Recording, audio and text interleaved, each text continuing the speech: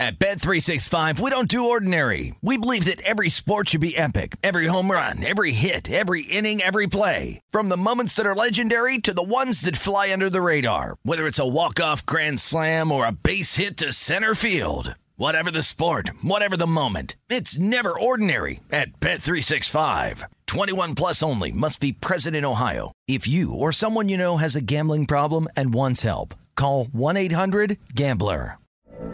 From BBC Radio 4, Britain's biggest paranormal podcast is going on a road trip. I thought in that moment, oh my God, we've summoned something from this board.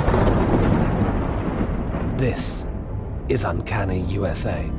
He says, somebody's in the house, and I screamed. Listen to Uncanny USA wherever you get your BBC podcasts, if you dare.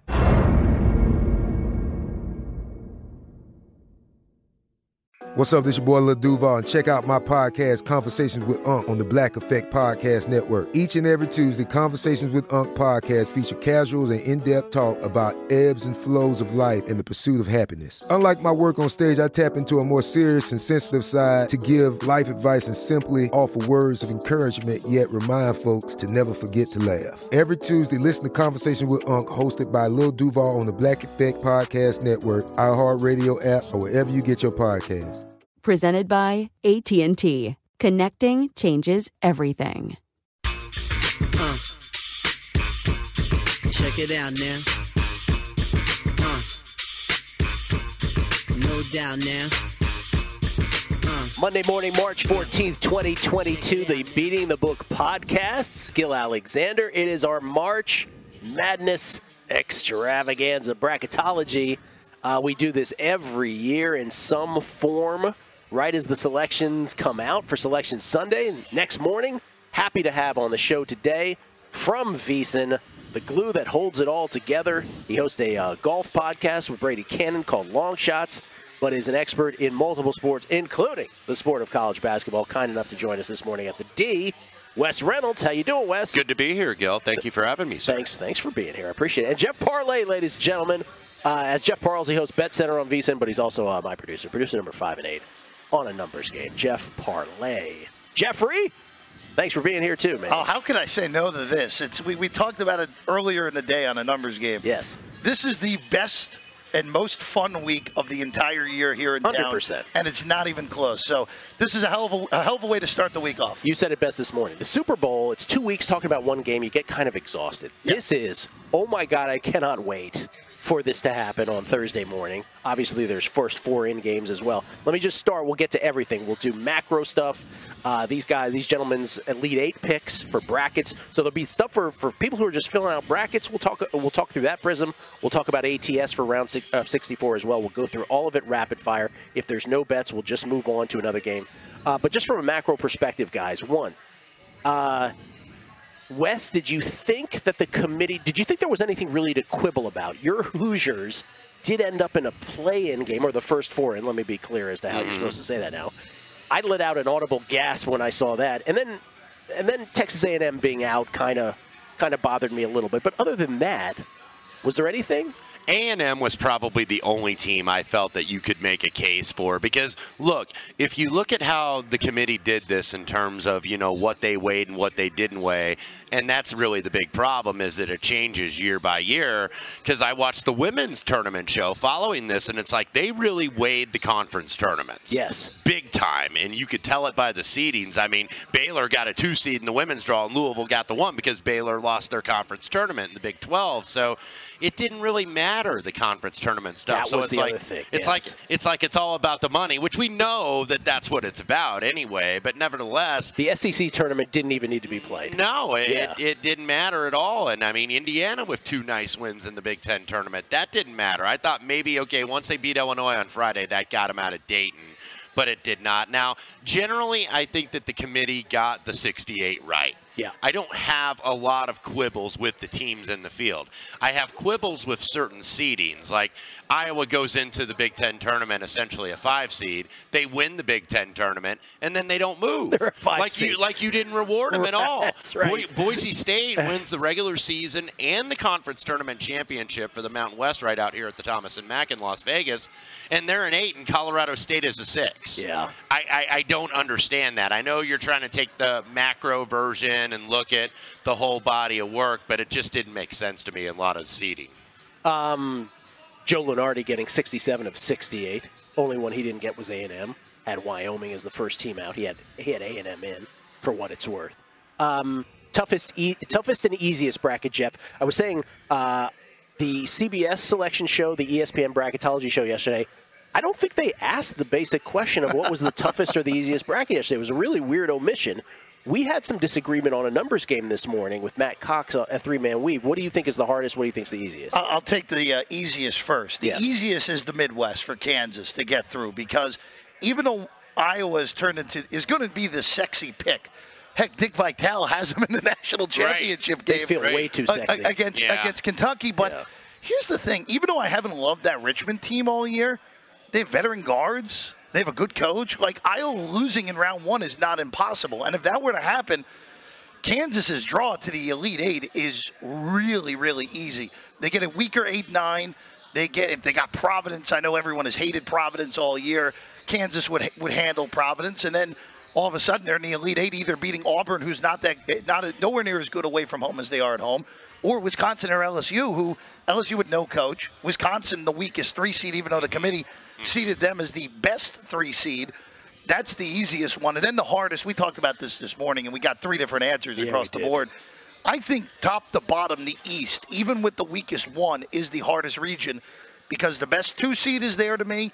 The best 4 seed is there. You could argue the best 6 is there with Texas. The best 7 is there with Murray. St. Mary's is really good as a 5 seed.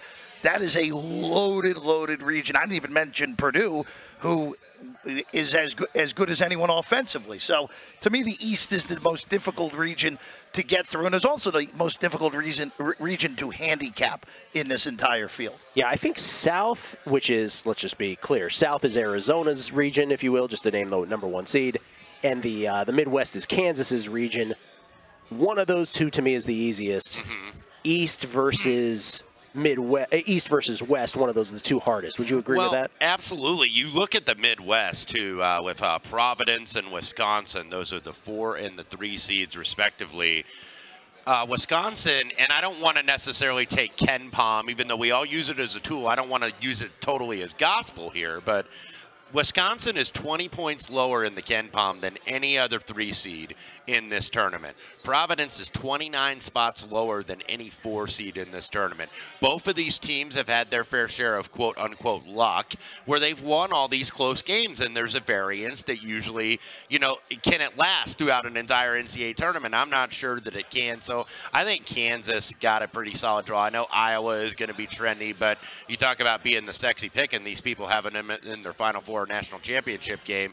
They've had incremental improvements on defense, but Iowa still not a great defensive team. If you can get to the rim on Iowa, you'll get anything you want if you've watched this team pretty much all year. So I think Kansas got the easiest region. And if you look, there's some pitfalls for Gonzaga if you want to see, especially in the second round if they end up getting Memphis, because there aren't 5 teams in the country that are going to out-athlete Memphis. Now, Memphis is going to turn the ball over. They're going to make mistakes. They're kind of an erratic team, but that's still a team with the athletes that can pull an upset. And then you look, Arkansas, a very athletic team. UConn, a very physical team at that top end. And then you go to the bottom, and I know Duke is kind of seeded as the weakest 2 seed, but Duke did beat Gonzaga right out here in Las Vegas earlier this year. Texas Tech is obviously a meat grinder team, no middle defense. So there are some pitfalls for Gonzaga, I think. The one other thing, too, in that West region that we didn't mention, too, and Ed Fang brought them up this morning on a numbers game,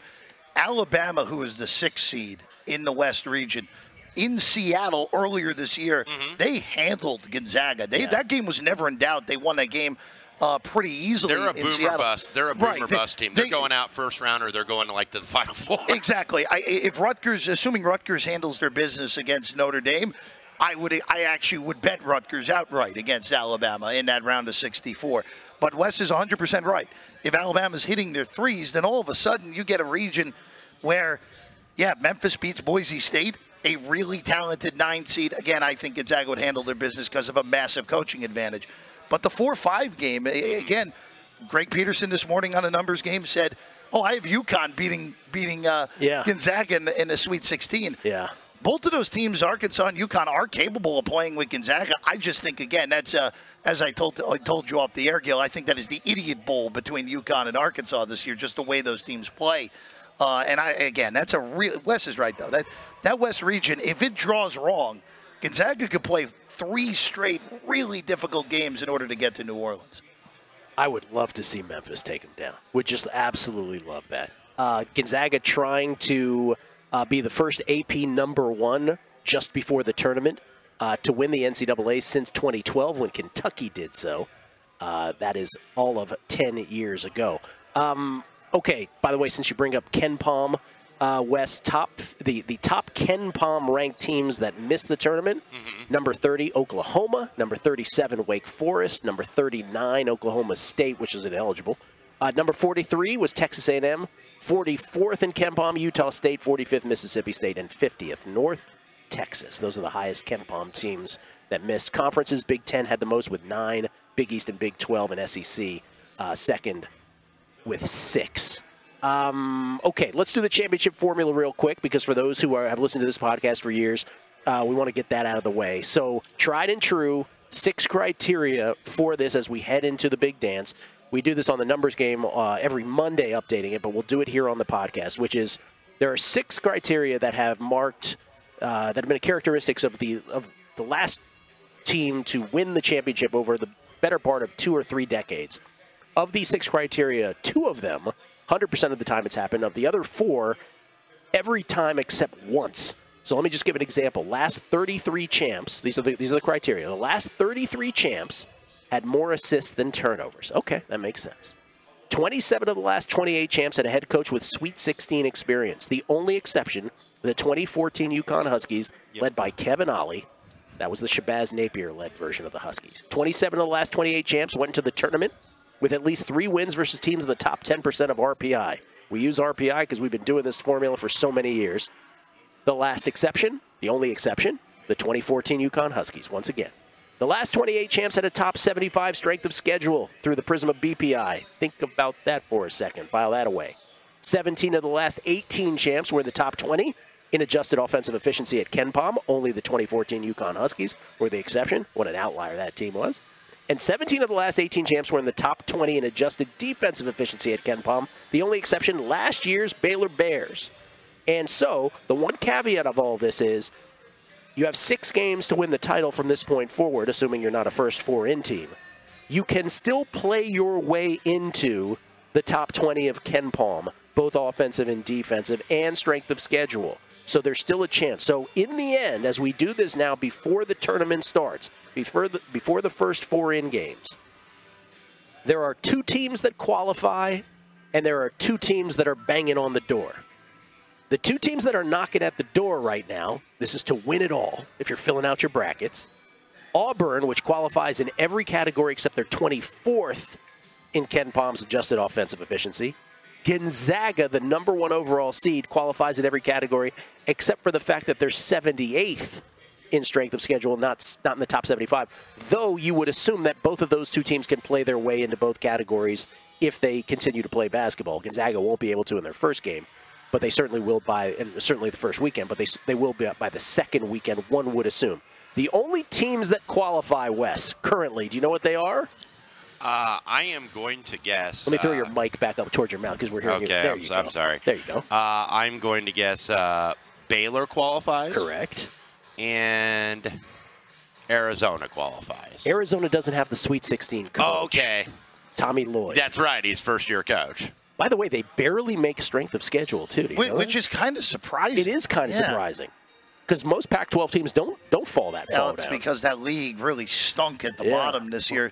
And it's amazing that it's Baylor, too, because I think that they are seen as everybody I've asked, basically, over the last week or so, that they're the weakest one seed. Yes. That they're the one seed that it's like, okay, who's the first one that's going to be out in the field of 68? And almost everybody points to Baylor. Well, the one thing with Baylor, and we'll get into this as we go along, if Baylor can somehow get healthy for this tournament, we look at them totally differently. Mm-hmm. But the injury problems have been the issue there. Should I just say who the second team is, Gil, or do we want to give them one more guess? Baylor Baylor and Baylor is the 4th overall. Is it UCLA? It is UCLA. Bing, bing, bing.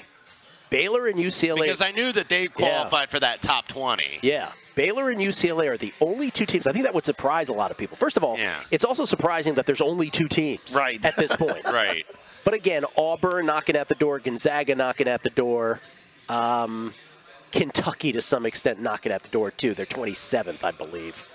Kentucky is in, 27th in adjusted defensive efficiency. Kansas 29th in adjusted defensive efficiency. By the way, Duke, not close, 44th in adjusted defensive efficiency. So they would not be a candidate to win it all per the formula. They've only gone down 19 spots in 1 week of basketball, That's exactly realistically. But really, Gil, that we made this point this morning as well, and you just made it. The fact that there are only 2 teams going into the tournament, and also, too, that one of the number 1 seeds, it doesn't matter what Arizona does in this tournament.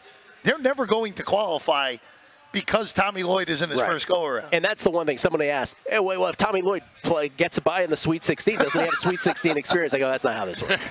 That's not allowed. All right, so let's do, first of all, any first 4-in thoughts, Wes? Do you have a play in any of these? We won't, obviously, these don't apply to the bracket because people just get that as a free square, if you will. But in terms of the numbers, I'm not even seeing what the numbers are in the first 4 games.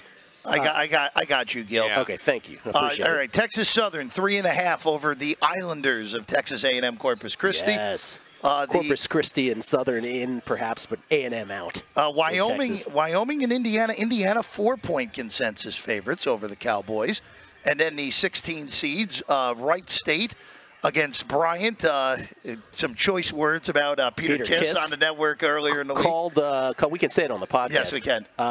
Matt Cox didn't say this. This was Kai McKeon came on the show. I'm like, hey, what do you think about that Bryant and Peter Kiss making all those histrionics on the court against Wagner? It was against Wagner, right? Yes. And he goes, yeah, he's a shithead. I'm like, hey, wait a minute. I'm not sure if we can say that there. But every team kind of needs a shithead. Yeah. Needs what I call an ornery SOB. He is that. You absolutely need that on your team. He's the small school Marshall Henderson, if we're going back in the time machine there. Right. Wright State, by the way, 3.5-point favorites over Bryant. And then Rutgers and Notre Dame. Well, this is interesting. Notre Dame's taking money this morning. Notre Dame's favored now by a point. Because I think everybody kind of looks at them that they were the last team in. If you go strictly by where the NCAA ranked the teams 1 through 68, Notre Dame was the last at-large team in. I believe Indiana was the second last. And they had to do some finagling there, too, because they obviously didn't want Indiana and Rutgers, 2 Big Ten teams, playing each other in the first 4. So I think they flip-flopped them a little bit. But in terms of my thoughts, at least on the Tuesday games, I'm waiting for this to drop and hoping maybe some wise guys come in on Wyoming, because I want to lay Indiana on the money line here, because if you look at this matchup, it's not bad schematically for Indiana. Wyoming, if you watch them play and see how they profile statistically, are very much like a Big Ten team. A lot of post-ups to Graham Ike. They use their big point guard, 6'6", Hunter Maldonado, in post-ups. They don't run really a ton of ball. They run some ball screen for Maldonado, but not a lot. So this is a team that I think, maybe they can get out-athleted down low. It depends on how the game is going to be officiated, like who's going to get in foul trouble. Because Trace Jackson-Davis has tended to struggle against lengthy guys, even though he did very well in the Big Ten tournament against Michigan and Illinois. Hunter Dickinson and Kofi Coburn, 2 7-footers. So I don't think Graham Ike is going to really cause him any problems defensively. Ike is not a good defender, and Jeff Linder, the Wyoming coach, kind of tries to hide him a little bit with basically how they play. So if this goes down a little bit, I like Indiana. Same thing with Texas Southern. Texas Southern was in this game last year. And Johnny Jones, look, brings in a lot of different transfers, kind of recycles them out year after year, but they have a few holdovers. This is a team that I think has been through this before. This is all new to Corpus Christi, coached by Steve Lutz, former Matt Painter assistant, was the defensive coordinator at Purdue, and boy, do they miss him. But I would lean actually both favorites in the Tuesday games. Okay. All right. By the way, just a couple notes historically on the bracket again. For those who care about such things, at least one number one seed has reached the Final Four in 9 straight tournaments now. Mm-hmm. Multiple number one seeds have reached the Elite Eight in 7 straight tournaments now. So you were talking this morning, Jeff, how when you were filling out your brackets, awfully chalky for you. Very chalky this year. Well, it fits with the historical trends here of late. Number five seeds, the highest to never win an NCAA tournament. 5th seed has never won an NCAA tournament. Schools playing in the first 4, which is what we just talked about. Don't dismiss them entirely. They've reached the Final Four twice. Shaka Smart's VCU team back in 2011, and as I threw out to the crowd this morning, and you immediately got it, last year, UCLA. Forgot completely they were in the first 4. Everyone was so aggravated that the Bruins made the field, and all they did was an all-time semifinal buzzer beater away from being in the title game. He didn't call bank. Yeah. And at-large teams, by the way, have won 6 of the last 7 titles.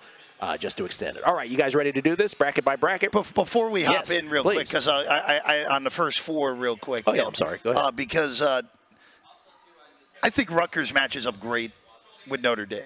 Because Notre Dame's best win came early in the year against Kentucky, which was just one of those flat spots for Kentucky where Kentucky just didn't show up in a true road game and Notre Dame got them. And that's really the reason Notre Dame's in the field. Rutgers against better competition has been significantly better than against weaker competition. We saw them lose to Lafayette earlier in the year. That's the reason Rutgers is in this game and not in the field instead of Michigan outright without having to play this field. But look, Rutgers plays really good defense. I don't know how Notre Dame's going to score in this game. Granted, that's a problem with Rutgers all the time. But if you're going to give me a point, I'm going to take Rutgers in that Wednesday game. The other 3 games, I kind of agree with Wes. I would love to see Indiana move down and be a little bit cheaper on the money line. I think that they'll get money. Yeah, I agree with you too. I think the one thing with Wyoming, because we watched a lot of Wyoming this last week because they were on the bubble and they happened to play all their games in Vegas basically the last week because they had a road game against UNLV. Ike really struggled against physical play in the post, and Indiana's going to play him physical. Oh, yeah. And that's probably the biggest reason that I like Indiana a lot more than I would have expected to in that matchup against Wyoming. The 16 seeds, let's face it, good for them being in the tournament. All 4 of them suck. So who really cares on those games? No real betting angles for them. Wright State Bryant, though, does have the potential to be a track meet. Oh, yes. Because Bryant is a very up-tempo team. Wright State runs good motion. So I would lean to the over in that game. We'll see what I do. Yeah, Bryant plays at a top 5 pace in the country. So keep that in mind when you're making your bets. Okay. Let us get to the brackets themselves. And like we said, if there's nothing to say, either brackets or ATS, we'll move on quickly from them. But let us begin with why don't we start in the West?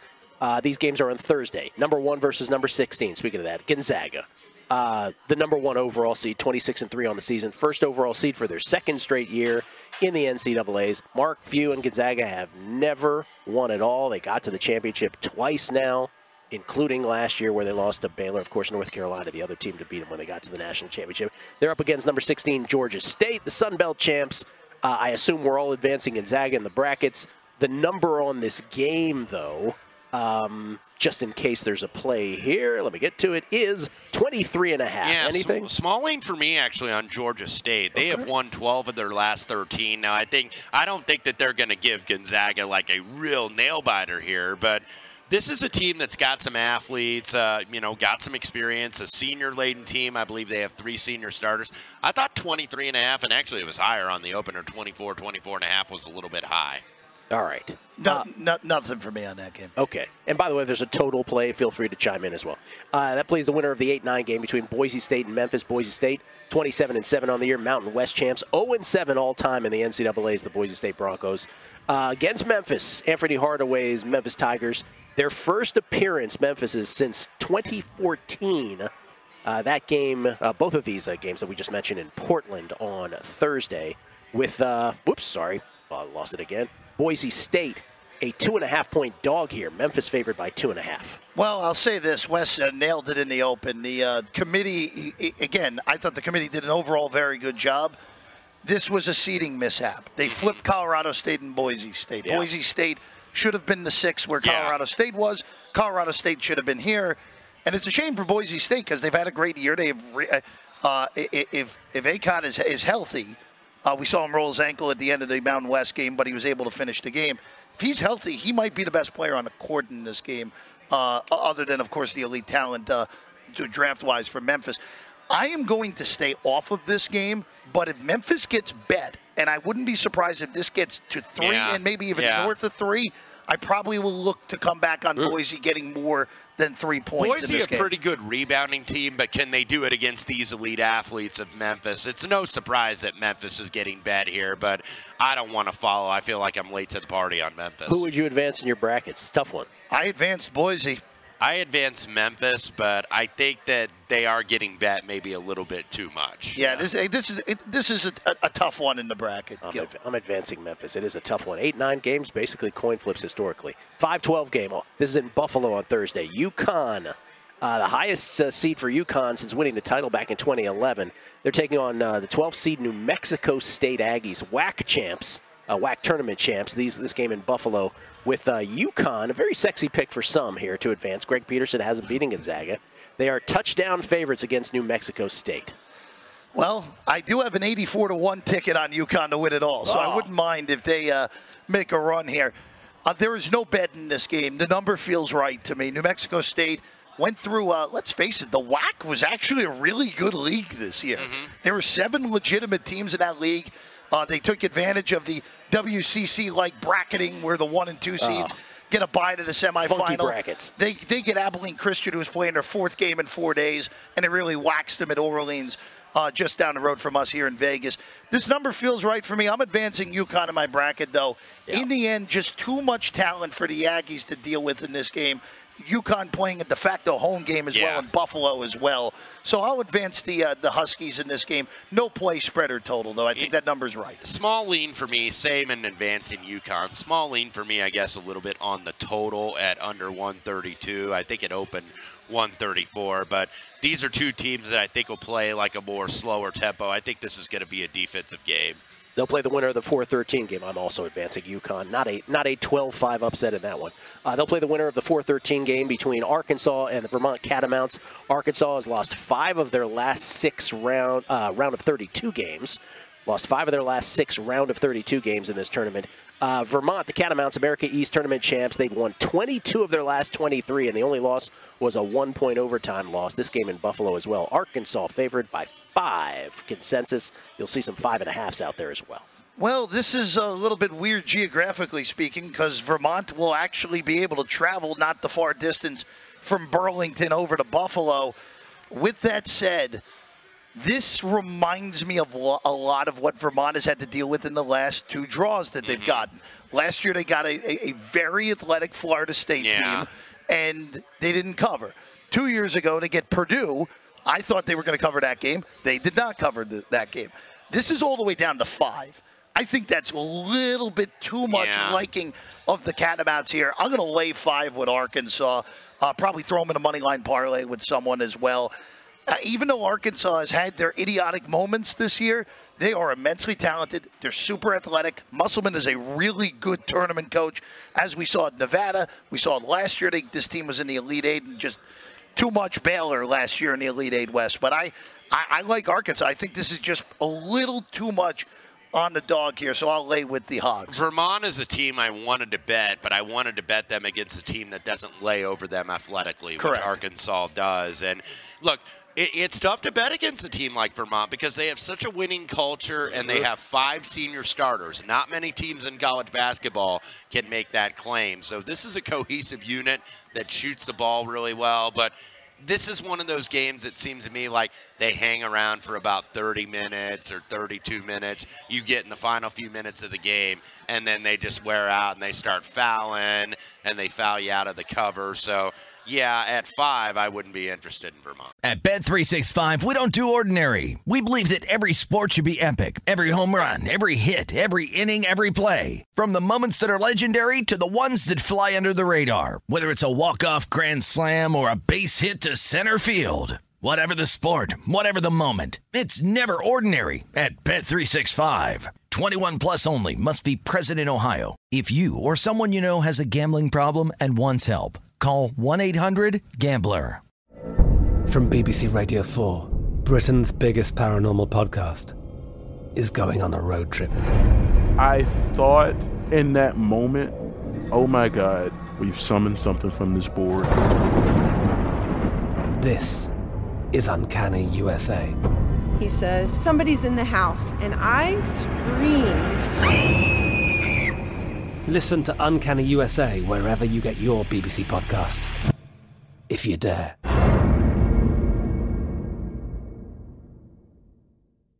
Xfinity has free premium networks for everyone this month, no matter what kind of entertainment you love. Addicted to true crime? Catch killer cases and more spine-tingling shows on A&E Crime Central. Crave adventure? Explore Asian action movies on Hi-YAH. Searching for something extreme? Check out skating, snowboarding, and more on Fuel TV Plus, the global home of action sports. And find crowd-pleasing bops on iHeartRadio's Hit Nation playlist. There's new free shows and movies to love every week. Say free this week in your Xfinity voice remote. Let's go to the other half of the West bracket Friday games. The aforementioned Alabama Crimson Tide, 6th seed. They'll take on the winner of the Rutgers-Notre Dame game. Do you think Rutgers or Notre Dame are capable of upsetting them, or are you advancing Alabama in your bracket?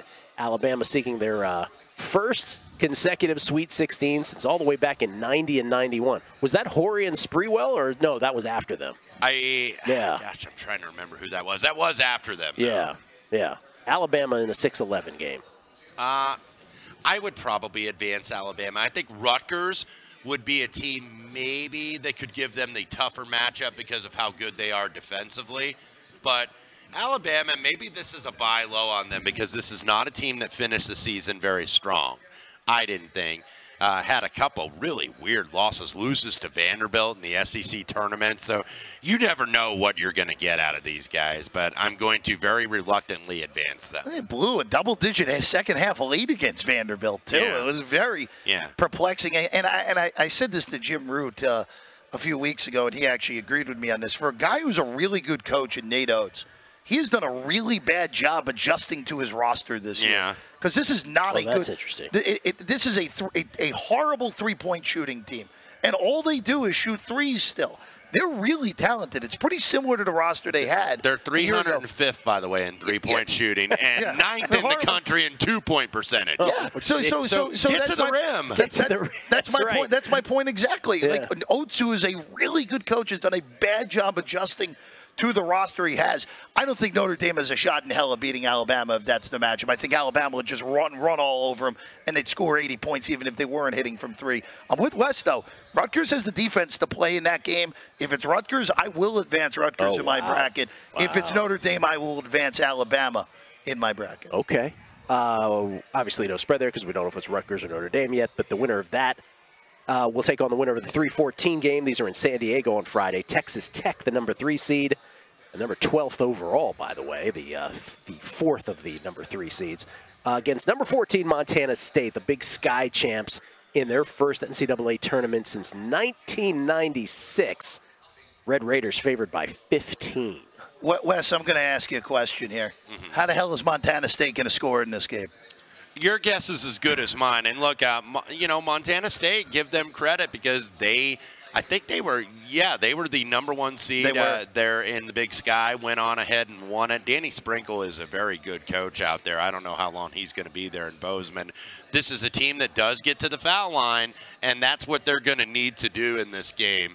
Because Texas Tech, I talk about the no-middle defense where they spread everything out and try to push all the shots out to the wings, force you to shoot threes. This is a team that can shoot threes, but I think against a defense like this, and I'm just looking at Montana State's schedule, the best team that they played was Colorado. They did take Colorado to overtime, but against an elite defense like Texas Tech that's probably smarting off losing in the Big 12 championship game to Kansas, I don't usually like to lay big favorites, and I probably won't here, but I'm not taking Montana State. Under for me in this game. I just don't know how Montana State scores, and I'm with Wes. I'm not a huge fan of laying 15 with a team that could have a questionable offensive outing, but I think under 132, 132 and a half. I think that's pretty good on this game. We're all advancing Texas Tech there. 7-10 game in Greenville, South Carolina, between the Spartans and Michigan State in their 24th straight NCAA tournament against number 10 Davidson. 0-4, by the way, in case you're wondering, straight up since Steph Curry left Davidson. Sparty favored by just a point or a point and a half here in a 7-10 game. Well, I'll say this. If we get Michigan State Duke, I am very much in on the committee's unintentional humor of seeing which old fogey coaches less at this point between Izzo and Krzyzewski. With that said, I don't think we're getting that matchup. I don't either. Davidson's offense is really good, and it was really surprising to see them yesterday melt at the end of the game like they did against Richmond. They were up 6 late, and Richmond just came back and took it from them at the end. Well, good on the Spiders in that one, but this is Wes, I don't know if you agree with this. This is the best non-Steph Curry team that McKillop has ever had at Davidson, and I don't even think it's particularly close. So I like Davidson plus the points, like them on the money line. I'm advancing the Wildcats. I just think they're the better basketball team, especially with injury concerns on the Spartan side. This is the Foster Lawyer Bowl. Remember, Foster Lawyer was at Michigan State. He's now the point guard for Davidson. Wow. 16.6 points a game. He's their leading scorer. And look, I like Davidson in this one, too. I hope this is not one of those trendy dogs that, like, as you get closer to game time, it's like, oh, my God, the whole world's on this team. And then those are the ones that don't seem to get there. But I got a trendy dog coming up. Well, if you look at the schematic thing here, Bob McKillop, one of the better coaches, I think, in college basketball in terms of X's and O's, really good motion offense. Michigan State really struggles, I think, in ball screen defense. You've seen it really all year. This is also a Michigan State team that turns the ball over way too much. They were bottom of the Big Ten in terms of turnover. So,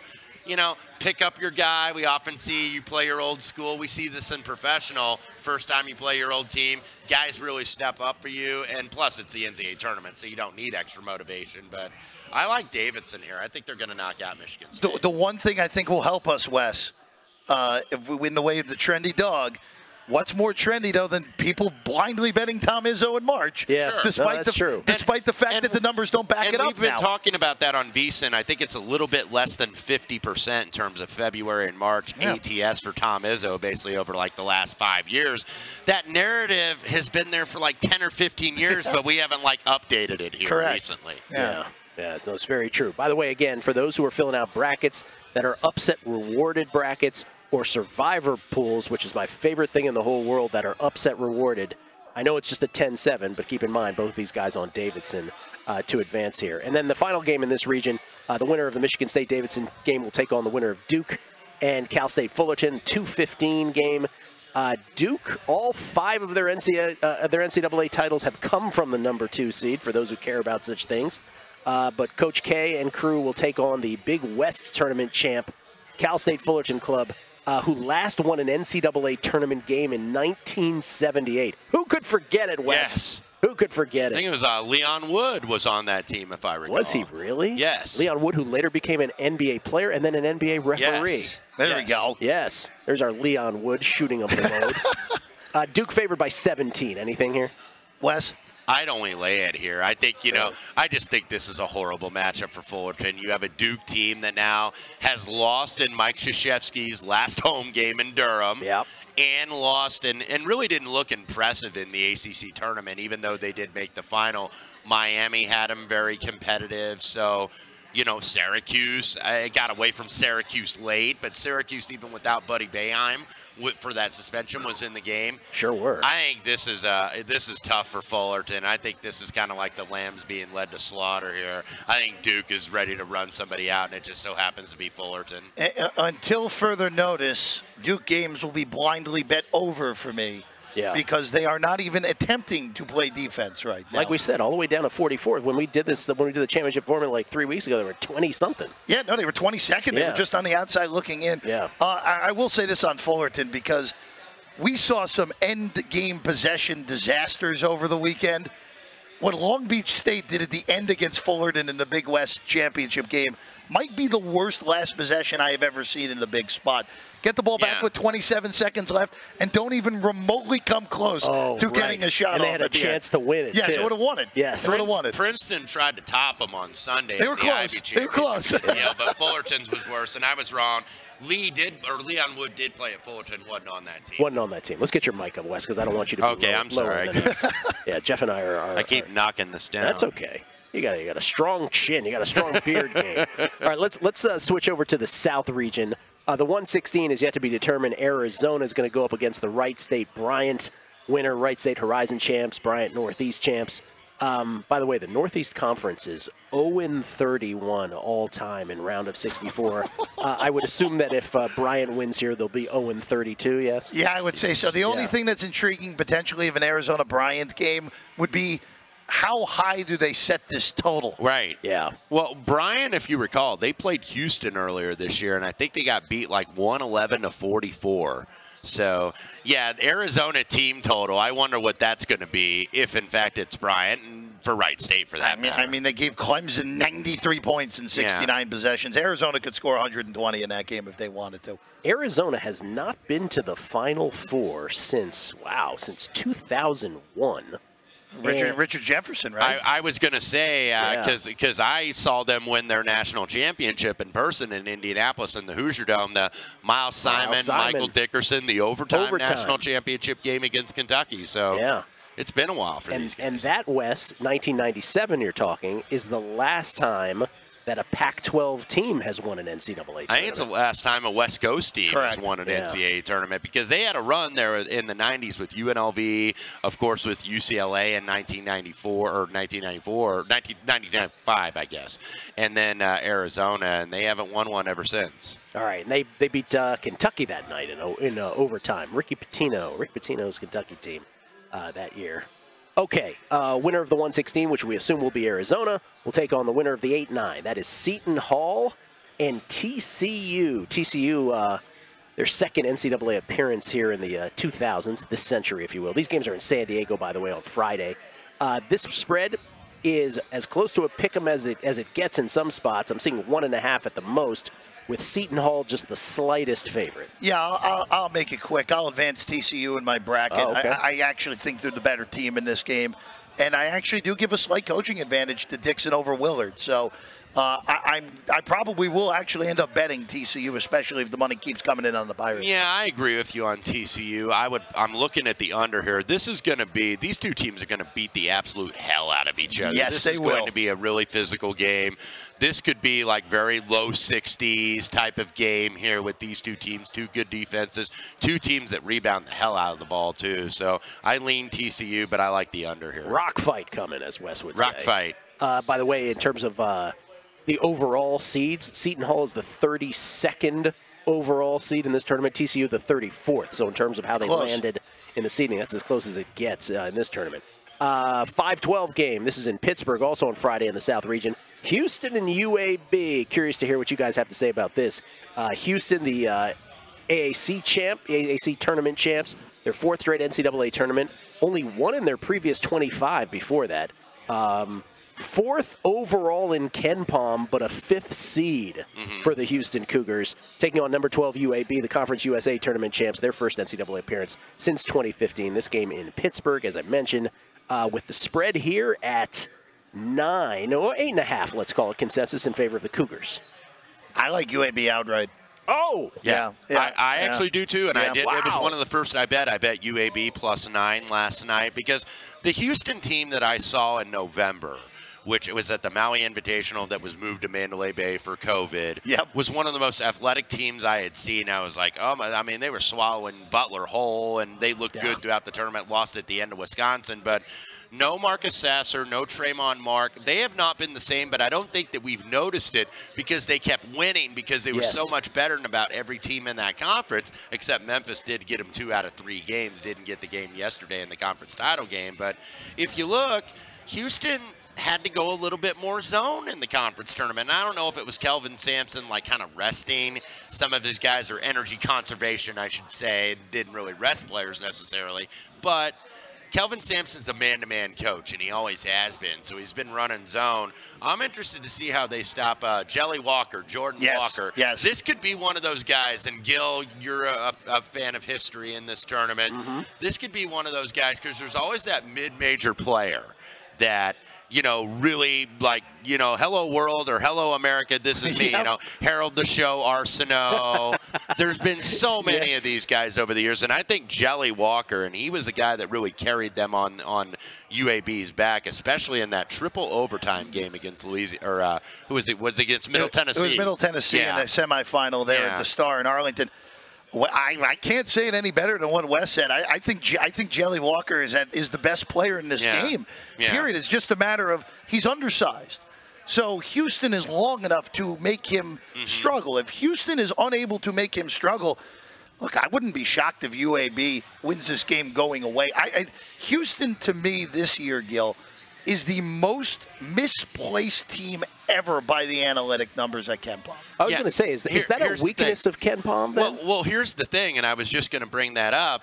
Houston is a guy that the metrics guys and the analytics guys love. Love them. But the betting market, I think, is the ultimate arbiter. So whenever there's often a debate because I think there are people that might handicap or pick games based on the Ken Palm fan match. Look, we are never going to be the mathematicians Ken Pomeroy is. Right. So I respect his work immensely, but he's not a bookmaker. Yeah. And he'll tell you that, too. Yes, absolutely he will. And I think he's been very candid and very fair about that. But when there's like a discrepancy on a team between Ken Palm's metrics and the bookmakers, more often not, nothing's ever 100%, but more often not, I'm going to be on the side of the bookmaker. Me too. Because I think that they know how to evaluate these teams. They see the bets. They know what the market is going to bear. And if the market is telling you that UAB is live here, I think that they are very live, and I immediately bet them. Would you advance them in your bracket as Jeff would? Yeah, I think you got to take a couple shots. And I think that's a shot to take. And I mean, which 5-12 is it going to be? Now, it seems like going through the bracket that the 4-13 is kind of becoming the new 5-12. Like the 5-12 was so last season, right? Well, so 2000 late. As 2000 as somebody once said. Yes. Well, this could be the little corner of mayhem because the 4-13 game, which the winner of Houston UAB plays, is pretty live, 2-some. We'll see what you guys think about this. Number 4, Illini of Illinois, who haven't reached the Sweet 16 since 2005 against 13th seeded Nuga, the Southern champs. This game also in Pittsburgh, and I was mentioning on the numbers game this morning when they flash up the team when they're announced in the brackets. Chattanooga looked like when they saw who they were up against, they felt to me like they were like, oh, we can beat these guys. This spread, by the way. Oops, sorry, lost it again. Pressed on the wrong thing. My bad. This is Illinois by 7, by a touchdown, some 7.5s up there too, up from 6.5. So they took a little money here early to the Illini. Yeah, I am completely against the market here. Chattanooga outright for me. Wow. And I like this kid. And I'll say this here. Wes, Illinois, this whole year, I don't know what it's been about them. They they were co-champions of the Big Ten. Every time I watched them, it was like, all right, something is really missing from this team. Yeah. And I never could fully pinpoint it. And Kofi Cockburn is a stud. There's no arguing that. They have good guard play. They have a good coach. It is usually, they have a profile of a team that I would usually gravitate towards. But when you watch them, there is something missing with them. And the one thing Chattanooga has a legitimate Power 5 big guy that can guard Kofi Cockburn. Yeah, Silvio D'Souza, who used to be at Kansas. Right. And had all the NCAA issues. That's why he's at Chattanooga now. Malachi Smith was the best player in the SoCon. I know people will say, oh, they were lucky to win their conference tournament. It was the shot prayer from David Jean-Baptiste. But Wes, I think this is a pretty darn good matchup for Chattanooga. And I haven't bet this game yet. I'm deciding what I want to do. But keep in mind, Lamont Paris actually was an assistant at Wisconsin under Bo Ryan. So, he, I think, kind of knows, the scouts of the Big Ten and how this team is going to play. I believe 2018 is when he took the job down in Chattanooga. So I think Underwood, he didn't get a lot of look at Brad Underwood as the Illinois head coach. But I think Lamont Paris is going to know know how to prepare for these guys. And now will Illinois, who struggled against Indiana, and they got out physical. Like, Illinois had a lot of chances to go ahead and close out Indiana in that Big Ten tournament, weren't able to do it. The guards just really didn't shoot well. Frazier didn't shoot well. Plummer didn't shoot well. And it was Coleman Hawkins that really kept him in the game. Curbelo was a little bit of erratic. But Illinois is kind of one of those teams, if things break right, they can make a deep run, or they could be out first round. So I thought this number was about right. Maybe worth another shot in a bracket, as you said, Jeff, for those that's of the double-digit, like the higher-end double-digit teams, that's the one I liked the most. That was the one I immediately thought, all right, this is going to be one. Know the rules of your brackets. Again, if they're not upset rewarded, you might have a different take on how to fill them out. But if they are upset rewarded, maybe Nuga worth a shot here. Also in this region, but on the other side, this is a Thursday matchup in Indianapolis. By the way, both the Houston UAB and Illinois Chattanooga games are in Pittsburgh. Thursday in Indianapolis, 6-11 game between Colorado State, making their first NCAA appearance since 2013, and number 11 Michigan, who did get Juwan Howard back starting with the conference tournament in the Big Ten. They've reached, pardon me, Michigan has reached the Sweet 16 in the last 4 NCAA tournaments.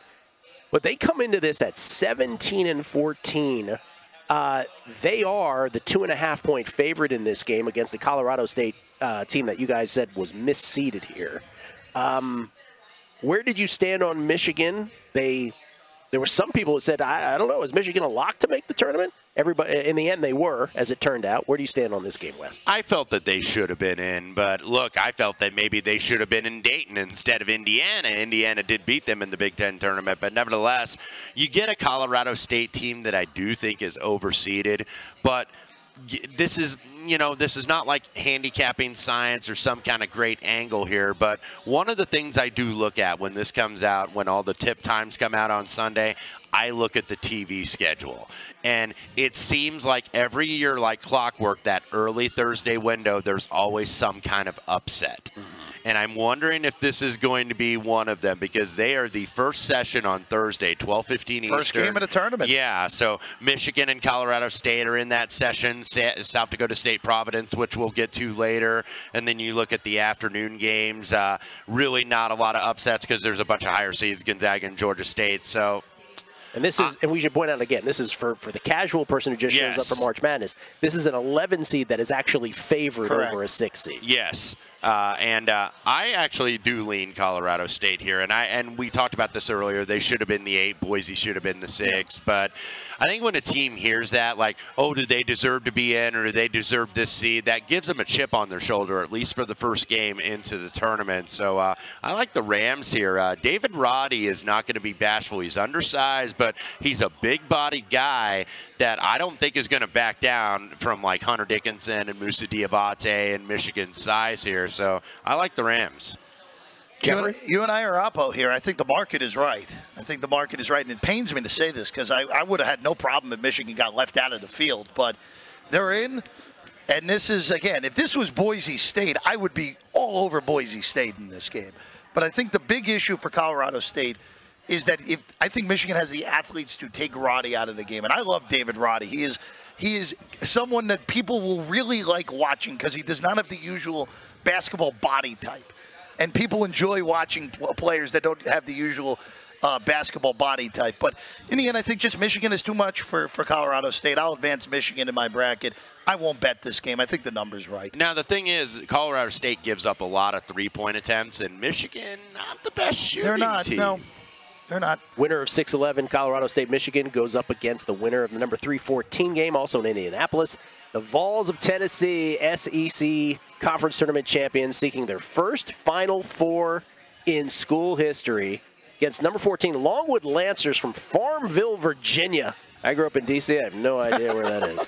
Big South Tournament champs, first ever NCAA appearance. They won 19 of their last 20. But the Vols are big favorites in this. Vols favored by 17. Gil, I often quote this line that Jeff, that there's where he went to college in Missouri, there's Missouri and there's Missouri. Yes. Well, much like Virginia, there's Virginia and there's Virginia. And maybe Farmville is in Virginia. But nevertheless, Griff Aldrich, had a 4-year plan and has done a great job and seen it come to fruition. They were the best team in the Big South by far. They went 15-1, only lost one conference game. But they're going to run into a buzzsaw here. If you look at the best opponent Longwood played, now this was all the way back in November. Surely they're a better team now than they were to start the season. Iowa absolutely ran them out 106-73. And this is a Tennessee team. We talked about seeding. I guess we're splitting hairs between should they be a 3 and be a 2. They should have been a 2 seed. I mean, you beat Kentucky 2 out of 3 matchups, and you win the SEC tournament. I think Tennessee kind of got discredited a little bit. I actually would have flipped them and Villanova in this region where Villanova had been 3. This gets back to what you were saying at the beginning, which is the SEC tournament didn't seem to matter at all. No, it didn't, and it absolutely should have. You look at Tennessee, they're number 3 in adjusted defensive efficiency, and you don't even need to know the numbers. You just watch this team. This is an eye test team. They guard you so close. I mean, they get inside the shorts, and they are a really good defensive team. I also think when you look last year, now the quality of opponent is different, but if you recall, Tennessee was a 5 seed last year, and they not only got beat by Oregon State, they got destroyed by Oregon State. Rick Barnes has been hearing this all these years that, hey, he's won a lot of Coach of the Year awards and, won pretty much every program he's been, but he's never advanced to the Final Four. He's never really gotten that big one. I think Tennessee could be a mission team. I think they're going to stomp Longwood. And for that, Rick Barnes makes $5 million a year, Wes. Does. $5 million. Jeff, any thoughts here? You're advancing Tennessee. Any thoughts on the spread? I'm advancing Tennessee, but Longwood does have the profile to make this a game. Oh. They have the profile because they're a great three-point shooting So you'll team. take the points? I'll take 17 if you're going to give me 17. I'm giving you 17. Now I'll say this. The one thing that does concern me, though, is if Tennessee shows up for the whole 40, Longwood could get held to 35 points. That is 100% Longwood is going to have to chuck threes here because they're going to get nothing at the rim on this team. 100%. This could be a game where Longwood shoots horribly from 3. Tennessee wins 75-38. That's 100%. Ever play that team and when you were growing up that was just the guy, or just even a pickup game, a guy decided he's going to take defense seriously, and you're like, get away from me. That's Tennessee. It's Tennessee. Right. Friday, last couple matchups in this region, 7-10 game between the Buckeyes of Ohio State, who haven't reached a Sweet 16, by the way, since 2013.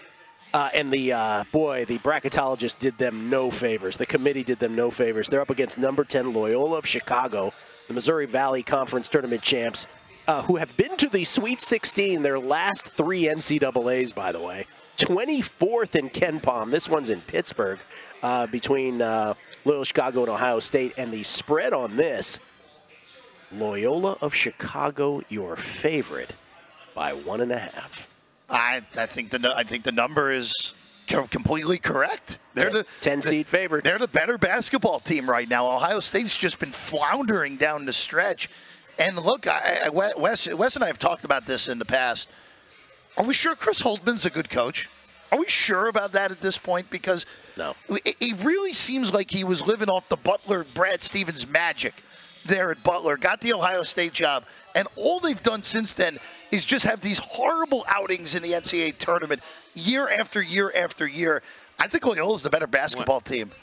I don't disagree with anything you said there. Having said that, I'm going to be on Ohio State here because a couple reasons. Number one, if you look, everybody when that game came out was like, oh, Loyola over Ohio State, Loyola over Nobody liked the Buckeyes on the Twitter machine, and that always kind of concerns me a little bit. And then when you're watching the CBS show and Seth Davis was like, my upset special is Loyola over Ohio State, and Loyola is the damn favorite in the game. My upset special, it's like, man, you're really ahead of the curve there, brother.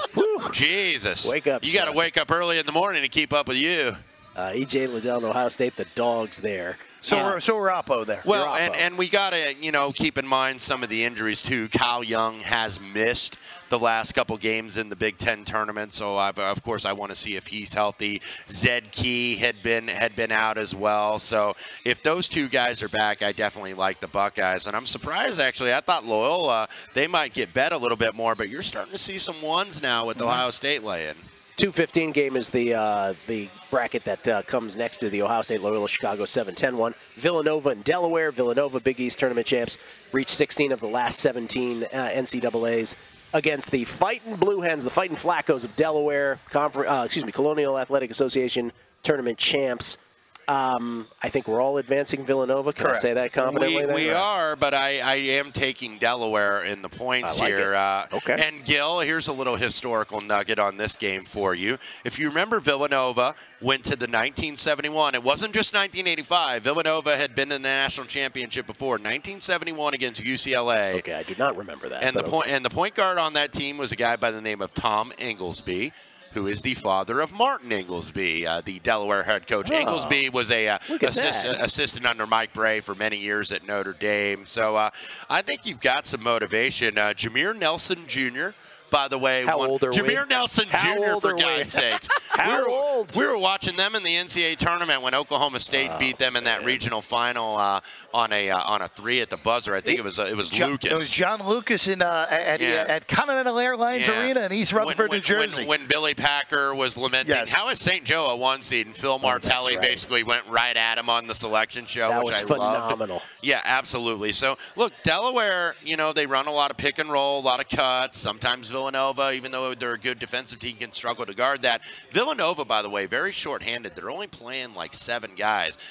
Winning the Big East tournament, that was really impressive by them because they were all kind of banged up. Jermaine Samuels had back spasms and whatnot. So had that big comeback against St. John's, I believe it was. Yeah, so I think that this number is a little bit high. Where is it? About 15.5, 16? 15.5, yeah. I still think that, or 16 is takeable here. I know it opened 17. I think Delaware covers, Villanova wins. All right, let's go to the Midwest. Let's move it along. 116 game between Kansas, the Big 12 tournament champs, 15th number 1 seed ever for Kansas. Their 32nd straight NCAA tournament, taking on the winner of Texas Southern and Texas A&M Corpus Christi, the SWAC and Southland tournament champs, respectively. This game is in Fort Worth, so a little bit of a home court for the Texas teams, whoever gets there. But Kansas is advancing. They'll have about maybe a 10th of the fans that the Jayhawks will bring. They travel everywhere, so Kansas. We don't even have to do anything there. Yeah. Winner of that takes on the winner of the 8-9 game between the Aztecs of San Diego State and Creighton, the number 9 seed. This is in Fort Worth with, let me get to this now. Getting to the spread, pardon me. All right, and this number is currently at, San Diego State favored by 2.5. Who's advancing? Are you playing the number? I'm not betting this game. I think the number's about right. I advanced Creighton in my bracket. I really am not a fan of the San Diego State team, even though they play really good defense. They are one of the biggest eyesores offensively in the country. When this matchup was made, I put out the little meme of the turtle here, just crawling, because that's what this is going to be. And this total is 120 for a reason. Creighton used to be more of an up-tempo team. Now they've slowed it down a little bit. By the way, they've been without Ryan Nembhard, their point guard, since February 26. 3-3 without him. Been competitive with most games, but I think this is going to be an absolute crawl of a game. Creighton's a pretty darn good defensive team in their own right. They hung with Villanova. Total's 120. And honestly, I would not go over, because I thought maybe on Saturday that Boise-San Diego State game was like a contrarian over. That was way too contrarian. I'm not taking overs with San Diego State. Yeah, this is we mentioned it before. This is going to be a rock fight. Yeah. This could be the absolute rock fight in the first round. 31th overall seed against the 33rd overall seed. Yeah, even team. San Diego State, Creighton here in Fort Worth, Texas. Okay, to the 5-12 game in this bracket, or in this region, I should say. Iowa, who is just all of a sudden the sexiest pick ever, winning the Big Ten tournament. They haven't reached the Sweet 16 since 1999. They're the number 5 seed here against the Richmond Spiders. Spiders, the Atlantic 10 Conference Tournament champs, their first NCAA since 2011. I remember back in the day, they pulled off a big upset as a 15th seed so many years ago. Iowa, though, Dick Vitale likes them, getting all the way to the championship game, I think it was. Yep. Iowa favored by 10.5. This is too much now, isn't it, Wes? I mean, I kind of am looking at it that way. I don't know if I'm going to bet this game, though, because I think Iowa, getting a little bit too much love. That boat's getting a little bit crowded and about to tip over. And this is a Richmond team, by the way, with four senior starters. And another guy comes off the bench. These guys should have made the tournament in 2020. They were 24-7. Then, of course, COVID-19 happened, kind of screwed them out of their bid. And all those kids were juniors and have used that extra COVID year that they got for the scholarship year to come back. So they all came back to make the NCAA tournament, and they needed to rally. They had to win 4 games in 4 days to make the NCAA tournament. So what worries me, if I'm going to fade Iowa, even though I think Iowa's getting a little bit too crowded, what worries me about Richmond is, number one, how much energy do they have? Now, I kept saying, I don't know how much legs the Spiders are going to have, but I forget that Spiders have 8 legs, so they should have no problem. I see what you did. They should have absolutely no problem. However, Is Richmond, look, they're going to try and they're going to give an effort, but is it to this point, though, where it's like, we made our goal? Our goal was to come back and make the NCAA tournament, and now we've done that. That's a good point. So that's what you worry about with the psyche of a team here. So this is going to be an absolute stay away for me. Yeah, I would only take here, again, I do use a Wes Reynolds phrase here, the fat and happy Iowa Hawkeyes now, coming off the run in Indianapolis. You would take the points. You would take Richmond plus the points. I would take the points. I'm advancing Iowa in my bracket, though. This Richmond team, I have bet against a lot, and I've really – the A-10 tournament was a mess betting against them, obviously. But, look, Gilliard is a really good guard. And if Iowa struggles to defend Gilliard, that opens it up for Golden, that opens it up for Kaio, who are their other 2 best players. That could be a really dicey scenario. And also, too, I don't like Fran McCaffrey. He's an average coach. And Mooney's a guy who – it's kind of amazing Richmond hadn't been in the tournament as long as they had been, because Mooney's a guy that you always have thought of as a really good mid-major coach that would at some point move on to a Power 5 job. It may finally be time for him with them back in the tournament. But Iowa advances, they don't cover here. Yeah, Richmond since 2011. They haven't been in this tournament. They were in the Sweet 16 that year, right? Yes. Yeah. That game in Buffalo, and they'll take on the winner. Now, this is the game I wanted to talk to you all about. The winner of the 4-13 game here in this region, Providence, the Friars, 25-5 this year. It's their first 25-win season since Providence went to the Final Four under Rick Pitino, I believe it was, in 1987. Against the Jackrabbits of South Dakota State, the number 13 seed, the Summit League Conference Tournament champs, who are 0-5 all-time in this tournament. And this has been a fascinating discussion this morning because, let's just set it up. Providence is favored by 2 now, seeing more 2s than 2.5s in a 4-13 game. And what you're getting a lot is South Dakota State has the giant killer characteristic of three-point shooting, good three-point shooting team. Providence, via Ken Pom, the luckiest team in the country. And so what we're hearing a lot of this week is how this sets up beautifully for South Dakota State. And I almost feel like, Wes, that it's a little too much of that. Well, and I don't disagree with that at all, because I think that this is arguably the most intriguing first-round matchup from a betting standpoint. Because, look, everything sets up for South Dakota State. South Dakota State, number 1 three-point shooting team in the country, absolutely capable. Number 1 in effective field goal percentage. They take care of the basketball. They're a smart team. They're well coached by Eric Henderson. This has been a good mid-major, lower major program for a long time. Remember T.J. Otzelberger had a very good run there at South Dakota State. But here's the thing about the betting market. Also, Scott Nagy's now at Wright State. But here's the thing about this. 5 to several years ago, South Dakota State might have been getting like 5, 5.5. And that speaks to how efficient the betting market is now. It is way more efficient than it was even 5 years ago, 10 years ago, 15 years ago. People have been cutting in line to bet 5, 5.5, or 6. Now they're cutting in line to take 2 with South Dakota State, and I'm not going to get in that line here. Yeah. By the way, all time, in case you're wondering, 13s over 4s since the NCAA tournament went to round of 64.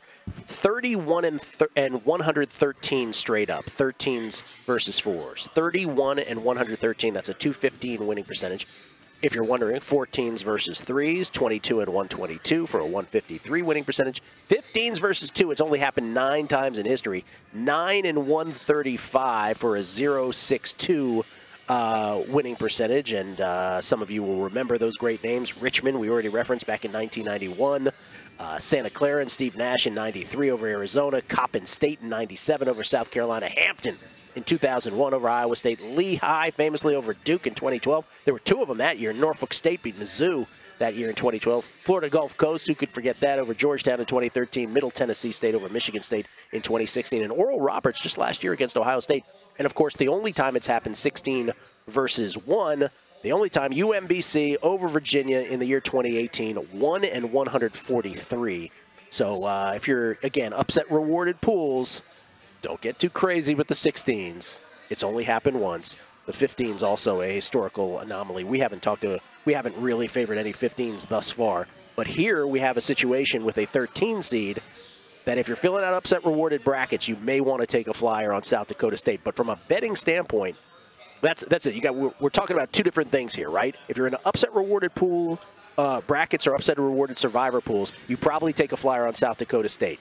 If you're betting this, like Wes just said, people lining up to take the two, I'm not so sure that pendulum hasn't swung too much. I'm going to go totally contrarian on what you said there. This actually might be not a bet. If you're in an upset-minded pool, this might actually be a good opportunity to actually take the chalk. Yes. Because everyone in the world is going to be on South Dakota State. That's a good point, too. And look, I got that response when I was talking about, that first Thursday window on television. Yeah. You know CBS likes the upsets. It was like, here's the madness, and there's some kind of exciting buzzer beater because you know it's going to be a competitive game, and you have a high possibility for an upset. And everybody that tweeted at me was like, South Dakota State. That was the one that they were picking. I don't like to be on the upsets that everybody is on because it very rarely works out that way. So it's the 5-12 or 4-13 that nobody picks. That's the one that happens. Here's a true story. Go ahead. So before a numbers game this morning, Jeff and I are talking about were we even looking at spreads? Because I think the big thing that we at VSiN get trapped in is that we get wrapped up in the spreads on these games. Right. And 95% of the country is still just filling out brackets. Exactly. Right? Exactly. And so that's why I like to do this show where it's both of them. And so I said to Jeff, because Jeff was like, I don't know a single spread at this point, except for one. Yeah. And the reason that I knew this one is because my buddy Dr. Bob, his only pick that he made in the first round, Providence minus the 2. Mm-hmm. It's the only pick he liked. And I'm with Dr. Bob. And he may be able to lay less than that, too. Yeah, I wouldn't be shocked if this thing closes a pick. I really wouldn't, because the steam that will come in, because it is the second game of the day on Thursday, the early morning steam that could come in on South Dakota State could be really high. Look, we're talking about the big – I know they were lucky, Ken Palm. I know the analytics hate them. I know most betting people don't like this Providence team this year. I haven't liked them a lot. They won the Big East regular season. Yeah. They are playing a game in Buffalo, which is not a bad trek from Providence. They're only 2-point favorites over the Summit This team, by the way, this Providence team, by the way, did win at Wisconsin. Yes. Did beat Texas Tech at home, who we believe is a top 10 team. Won at UConn. I mean, they got monster wins. The only team they didn't beat of the elite teams on their schedule was Villanova. Villanova handled them twice, which is not really surprising because Jay Wright again, top 5 no real coach. shame. Yeah, there's nothing wrong with getting swept by Villanova. But look, if South Dakota State beats me, so be it. They're a good team. They're a great 3-point shooting team. Providence is going to be my biggest bet on Thursday. I'm going to probably money line them and wait it out because I expect this thing to close Providence -1 and Providence -125 on the money line. The way I look at it, too, and this is going to sound bad saying this, but if you come to Las Vegas and you're out here in a sports book and you see somebody that you probably wouldn't even trust across the street by themselves unsupervised. That's right. South Dakota State, bro. Yeah. You don't want to be on that dude's side long term, I can tell you that. Yeah. Great bit of advice. And again, Gil, like I said, upsets are going to happen in this tournament. We know this. And if this is one of those where if South Dakota State pulls the upset, all right, tip your hat, move to the next. Yeah. All right, other side of this region, Friday in Milwaukee, number 6 seeded LSU without their head coach, Will Wade. He is gone. Against number 11, Iowa State. Iowa State started the year 12-0. They finished 8-12. Spread on this one, despite LSU not having their head coach, is the Tigers by 4. This is a tough game because what the hell is LSU going to look like with without Will Wade? What is this going to look like? And I'm interested in that, too, because, by the way, it is going to be Kevin Nickelberry, who is the former head coach at Hampton and also at Howard University. He's been on the staff since 2019. It goes back to when Nickelberry was on the Clemson staff under Oliver Purnell, and Will Wade was a student manager on Clemson. So that's that relationship. But now it is going to be Nickelberry coaching the team. Now, I want to see how these players react, because probably, like, when you're an assistant coach, you basically have 2 to 3 responsibilities. Player development, maybe a little bit at X's and O's, but one of the major responsibilities, and really the major responsibility of an assistant coach, is get dudes. Yeah. And probably a lot of these dudes were brought in by Kevin Nickelberry. I don't know every single player and every single relationship and whatnot, but I think they might play hard. And look, LSU had this situation. I'm surprised you don't know every relationship, Wes, based on your track record. Well, here's the thing. Yeah. LSU did have this situation, I believe, a couple years ago where Will Wade first got suspended and there was an interim coach. It was a different interim coach. The name escapes me right now. But so LSU has kind of been in this situation. If you look at them just as a team, though, very good defensively. Number 5 in adjusted offensive efficiency. Number 2 in terms of forcing opponent turnovers by turnover percentage. They don't give you a lot of threes. They absolutely hound you. And they're getting an Iowa State team that, you know, did kind of fade down the stretch. Sure you did. mentioned that they were 12-0 with really good wins. Xavier, Memphis, Creighton, Iowa. You know, 3 of the 4 were tournament teams. Xavier just kind of found their way out, beat Texas Tech. But this Iowa State team, it's basically a lot of transfers, too, because T.J. Otzelberger took over. He used to be an assistant there, came from UNLV to Iowa State and took over here. I think maybe on the motivation situation, I got to see if LSU, like, what their mindset is, and that's where you got to kind of play psychologist along with the handicapper here. Is LSU interested? Are they going to play hard for Coach Nickelberry, you know, and win one? Because we see that sometimes in a bowl game when a coach leaves and then one of the coordinators or one of the position coaches or the interim coach, and it's kind of like 50-50 where it's like, okay, sometimes they check out, but sometimes they really want to play hard for that coach. So that's why I'm a little bit squeamish about going against LSU here. I totally get it. There's no play in this game. I am advancing LSU in the bracket because I just think that even with the questions of what they're going to look Talent like, should win out. The talent disparity is pretty significant here. I think you have to go that way. Winner of that game takes on the winner of the 3-14 game. Wisconsin, out of the Big Ten, reached 22 of their last 23 NCAA tournaments. And Colgate, Patriot League Conference Tournament champs, who are 0-4 all-time, by the way, straight up in the NCAAs. They started their season 4-10. Before winning 19 of their last 20. This game is in Milwaukee with the Badgers favored by 7.5. West. Yeah, and look, this has kind of been a little bit, I guess, of a wise guy darling play, if you will. Yeah. With these two teams, because Colgate, I think, was getting 9. And now you're seeing them get 7.5. If you recall, back in 2019, they were a 15 against a 2, and they were right there with Tennessee. Depending on your number, they either did or didn't cover. I think it was right at the number. But Colgate led deep in that game and ended up losing by 7. So this is a team under this coach, Matt Langle, that has competed in this tournament. And then all of a sudden you see a Wisconsin team. I mentioned about Wisconsin being a little bit overrated, you know, in terms of being the lowest 3 seed in the Ken Pom at 34 overall. This is a team that's been kind of lucky. This has been a very Providence-like team who we just talked about a couple minutes ago. They end the season on a thud, losing at home to Nebraska and then losing to Michigan State. Johnny Davis did get hurt, to be fair, in that Nebraska game, but did come back and play, I believe, 34 minutes against Michigan State in that Big Ten tournament game. Yeah, I lean Colgate here, but I'm worried that the value is being extracted. Yeah, I hear you. I think this is a bad matchup for Colgate. I really do. And look, Wisconsin was the 3 seed that I was ready to go full-blown against. But I don't like the draw. I don't really like Colgate in this matchup.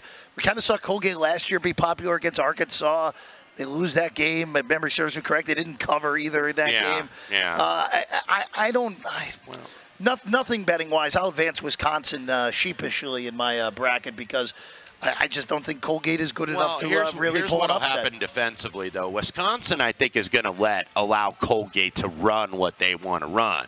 Right. Now, can Colgate make shots? Because the best thing Wisconsin does is they don't turn the ball over on offense. So they're usually not a crew that beats themselves. But in terms of the metrics, they're just kind of like, yeah, they're okay. They're not bad. So this is one I'm staying away from as of right now because I worry maybe the wise guys got in on Colgate and I'm never going to see those numbers again. You'd advance Wisconsin in your brackets. I would, too, yes. Yeah. All right, and the final two brackets in this region, also on Friday, these in Greenville, South Carolina. Number 7, USC. The Trojans are 1.5-point favorites against Jim Larinaga's Hurricane from the University of Miami. Who do you advance here? Who's the kid on USC that we were talking about this morning with the funny hair? Drew Peterson. Drew Peterson, yeah.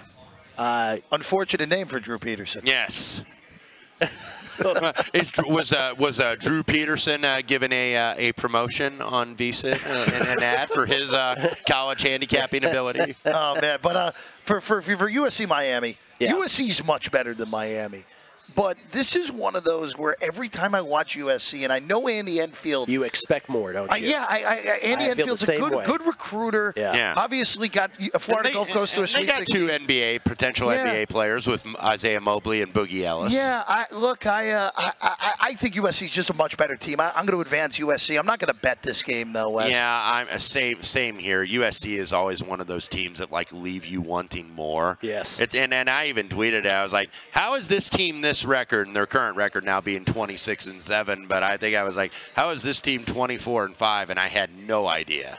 So you're both advancing USC, but no bets. But not with a ton of confidence. Not with a ton of confidence. Correct. Same deal for me. And the winner of that takes on the Auburn-Jacksonville State winner. Auburn, as we mentioned, just on the outside looking in the championship formula. Jabari Smith projected number 2 pick in the draft behind Chet Holmgren at Gonzaga. Auburn is the number 5 overall seed, which means they're the top number 2 in this tournament. They're taking on Jacksonville State, who didn't even win, remember, the Atlantic Sun Conference tournament. Bellarmine did, but they were ineligible because of that ridiculous rule that the NCAA has that when you transfer, which isn't even the right word, but when you go up from D2 to D1, apparently you have to wait 4 years, which is ridiculous. So Jacksonville State, who didn't even make the final, right, got beat by Jacksonville. They won the regular season in the A-Sun, so they are Auburn's opponent. Anyway, that's a long-winded way of saying we're all advancing Auburn, aren't we? I may end up taking Jacksonville State in the points. 15.5. Yeah, I want to see if I can get a little bit more. This is kind of a tough matchup for them. Even though Ray Harper is a really good coach and a really good game planner, can scheme up a lot of zones, but this is an Auburn team. If they get turnovers, that's how they really score, is they get turnovers.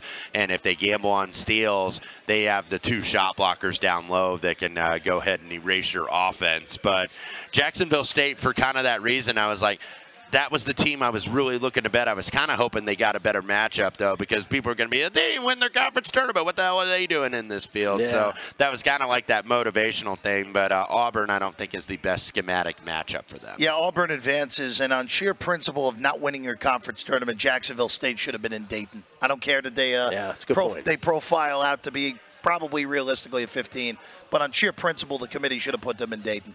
All right, final region. At Bet365, we don't do ordinary. We believe that every sport should be epic. Every home run, every hit, every inning, every play. From the moments that are legendary to the ones that fly under the radar. See for yourself when you sign up today and get $150 in bonus bets when you bet just $5. Whatever the sport, whatever the moment, it's never ordinary at Bet365. 21 plus only. Must be present in Ohio. If you or someone you know has a gambling problem and wants help, call 1-800-GAMBLER. Terms and conditions apply. I'm Katya Adler, host of The Global Story. Over the last 25 years, I've covered conflicts in the Middle East, political and economic crises in Europe, drug cartels in Mexico. Now I'm covering the stories behind the news all over the world in conversation with those who break it. Join me Monday to Friday to find out what's happening, why, and what it all means. Follow The Global Story from the BBC wherever you listen to podcasts.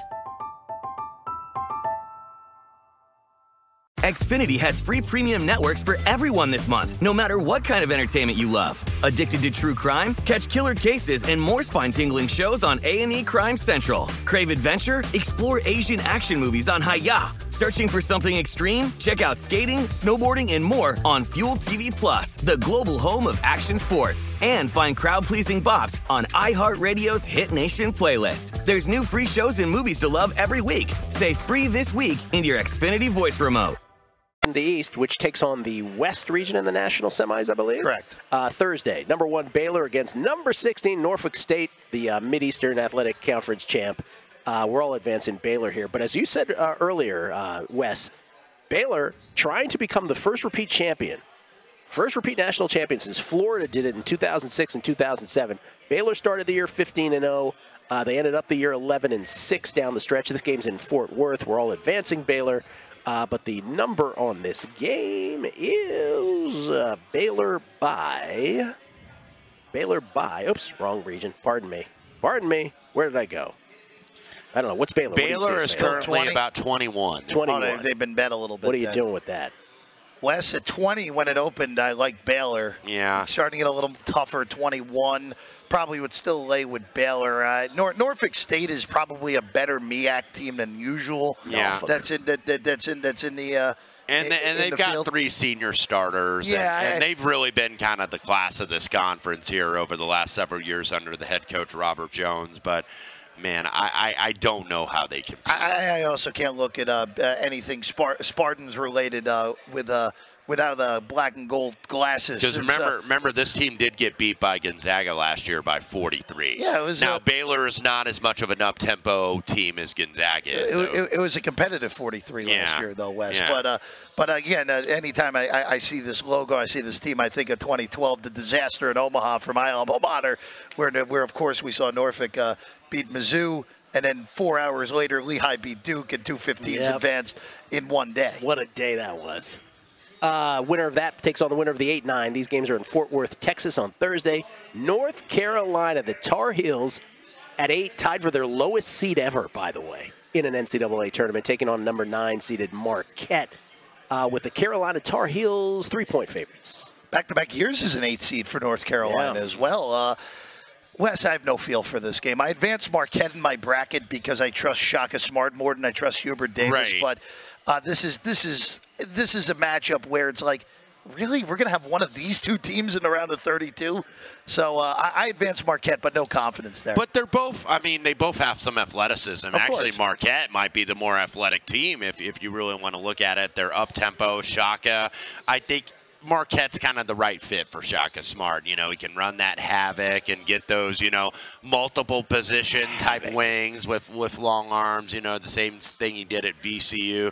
But this is a Marquette team that's been fairly erratic over the last month and a half. They were 15-6, lose 1, win 1, lose 2, win 1, lose 1, win 2. I mean, that's basically, they haven't really had a rhythm. They were out in their first game in the Big East tournament, 74-63. North Carolina won their first game in the ACC tournament, and then Virginia Tech got them and really beat them pretty easily on Friday night in the ACC tournament. Tech, who needed a buzzer beater in their first ACC tournament. Yeah, and they put away North Carolina because I don't know if North Carolina was still a little bit, having the fat and happy, if you will, over beating Duke, and they did win their last 5 regular season games. This is a North Carolina team that can make threes, but what I always worry about with Carolina, even with Hubert Davis taking over, of course, Roy Williams' assistant, their defense really can come and go. When they're interested in playing defense, they've shown the ability to play good defense, but they don't do it night after night. Okay.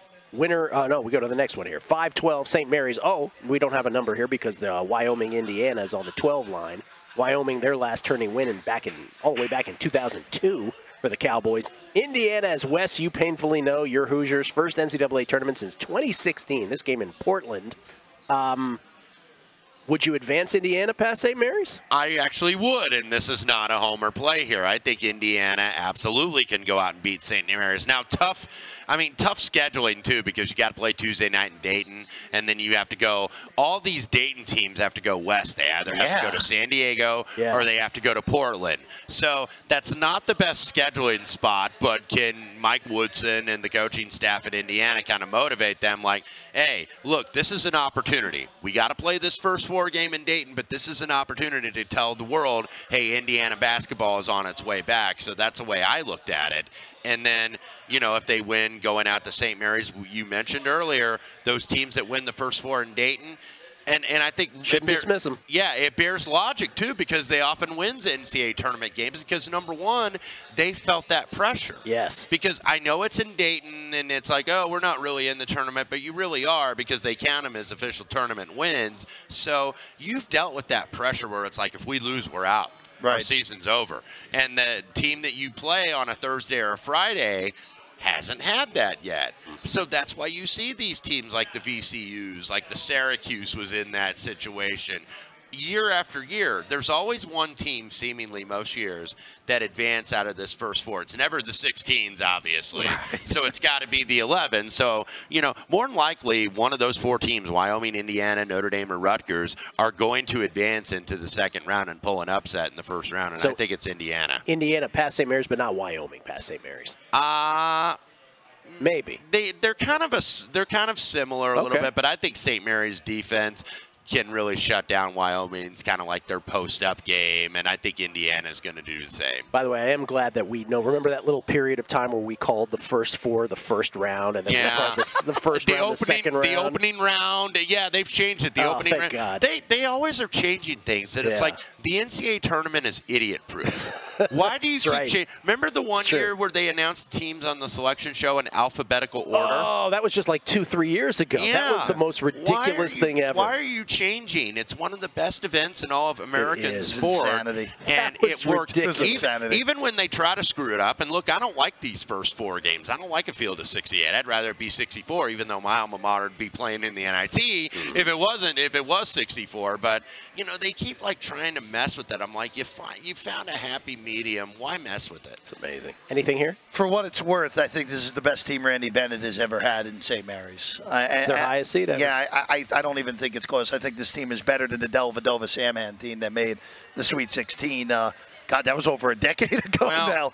They've got a good point guard. He looks like he's about 35 years old though, and has less hair than I do.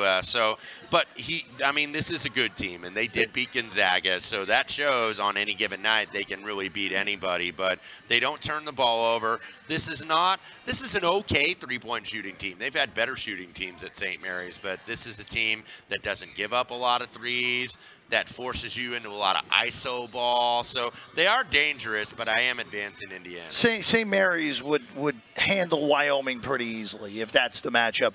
It would be a close game against Indiana, but I still would advance St. Mary's over IU. It would be close, though. West Coast Conference was no joke this year. No, the WCC and BYU didn't bite it late in the year. They would have gotten 4 teams. Mm-hmm. Look out for Pepperdine in the years to come. 3 freshmen, all freshman guards there on Pepperdine on the Waves. Winner of St. Mary's, the Wyoming, Indiana, if you will, winner. We'll take on the UCLA Akron winner, number 4 seeded Bruins, who got all the way from the first 4 to the Final 4 last year. 11 national titles, of course, the most all-time, looking for their 12th. Against number 13 Akron, the Zips, who won the MAC Conference tourney, who are 0-4 all-time, by the way, in NCAAs. This game in Portland, both of these games will be in Portland, who got there in part in help. They were aided anyway by Kent State having 4 of their players suspended for the first half of the MAC championship game, one of whom was a pretty key contributor for making a video the night before the championship, which went after Ali, by the way, on Akron specifically. But it was a very aggressive video, let's put it that way. And the MAC conference decided, we're going to have to punish you. Did you think that was okay, Wes, that they did that they took them out for a half? No, I think it was fine. I think you want to promote sportsmanship and whatnot. I mean, it seems like a light bid, but, these kids need to stay off social media They first do. and foremost. And I will say this. I mean, and again, I feel like I'm 1,000 years old saying it also. That was a pretty aggressive video.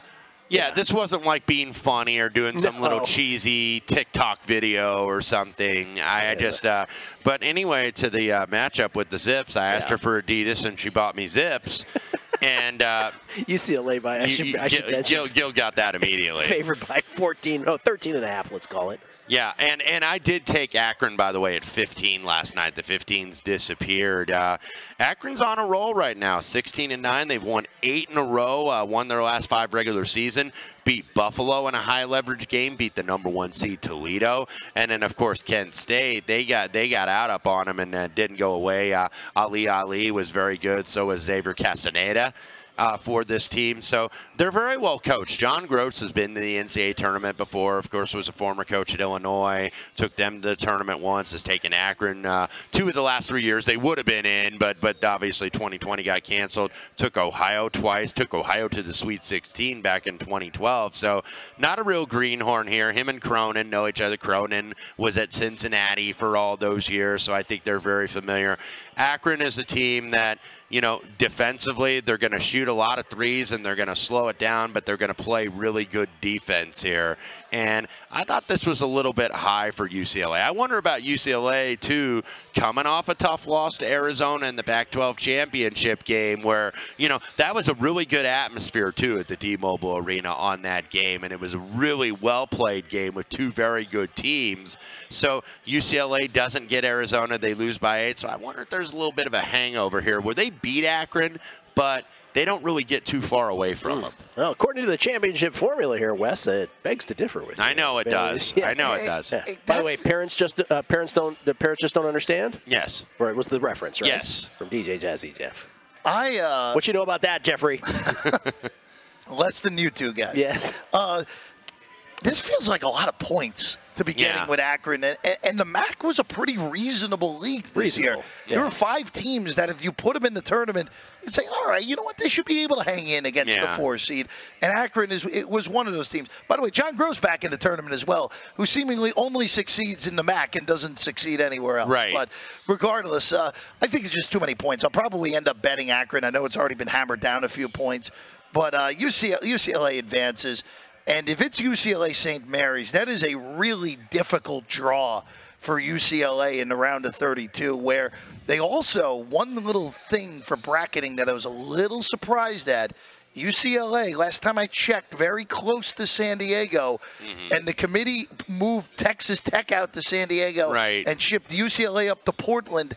That is a little bit of an easier flight for the folks from the Bay Area to Portland as opposed to the folks from UCLA who are probably more likely to get in the car or get in the train down to San Diego. They didn't quite do like a women's draw thing where NC State's the number 1 seed, but if it went to form, they would have to go against number 2 UConn and Bridgeport, Connecticut. Fair. Right. Very fair. Yeah, very fair. NC State, and by the way, my alma mater in that draw too. So it's like, okay, you beat Kentucky, then you got to play UConn in the state of Connecticut. That was the first thing they noted on that. But they're like, oh look, UConn's a number 2 seed. Yeah, but they play in Bridgeport. Exactly. Home game. Exactly, because that was the first thing Rebecca Lobo, former UConn player, was pointing out, and then it was like, I'm interested to see if they're in Bridgeport. Well, they're in there anyway, just because they're not a number 1 seed, and now they're getting healthy, of course, because Paige Buckets is back. But I digress. Paige Buckets. All right, final 4 games here. Well, let's get through these, and then I have a final question to ask you guys.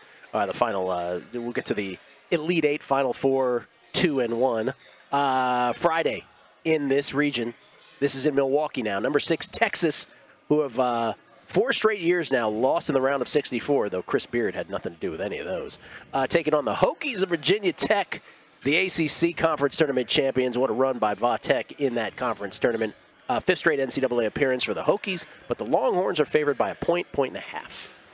This is one of the toughest games of the whole bracket for me because Virginia Tech's playing well. They shoot threes well when they're on.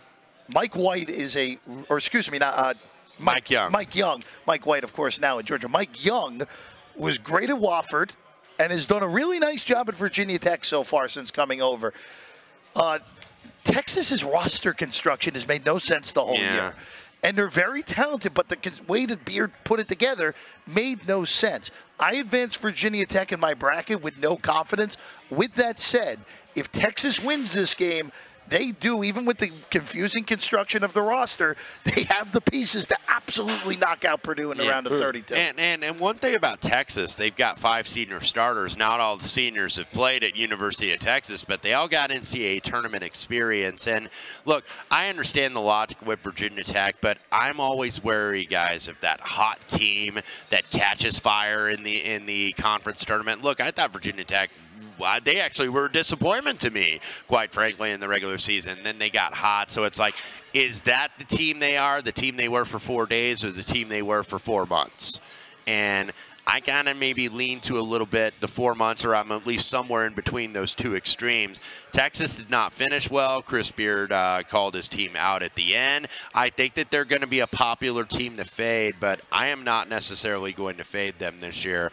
I'm going to reluctantly advance Texas in the bracket. I don't know yet if I'm going to bet them, but I don't like to bet these hot teams in the conference tournament because I often think, you know, you just kind of hit a wall, and maybe Texas is that wall. And I also think Virginia Tech's going to be very popular on their ACC run. Yes. People are going to play them. Yes. They're upset rewarded.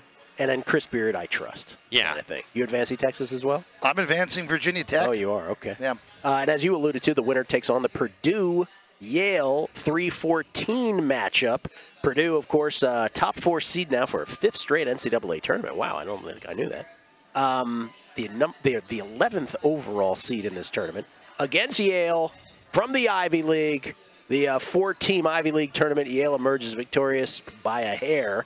They're 1-6 all-time in the NCAA tournament. This is in Milwaukee as well, with Purdue favored by 16. That's way too many. 15.5, right? Too many. Yale kind of sucks though this year. Yeah. I mean that's the one. Who was thing. the kid that played for Yale a few years ago? That was excellent. Oni, who's now who was with the Utah Jazz. I don't know if he's still there or not, but this was one of those for the Ivy League where if they had just gone with the old full format and didn't have the nonsense of the conference tournament, they would have been much better off with Princeton in the field. Even though Princeton doesn't play a lick of defense, they at least are really efficient offensively and could have stayed in the game as a 13 seed.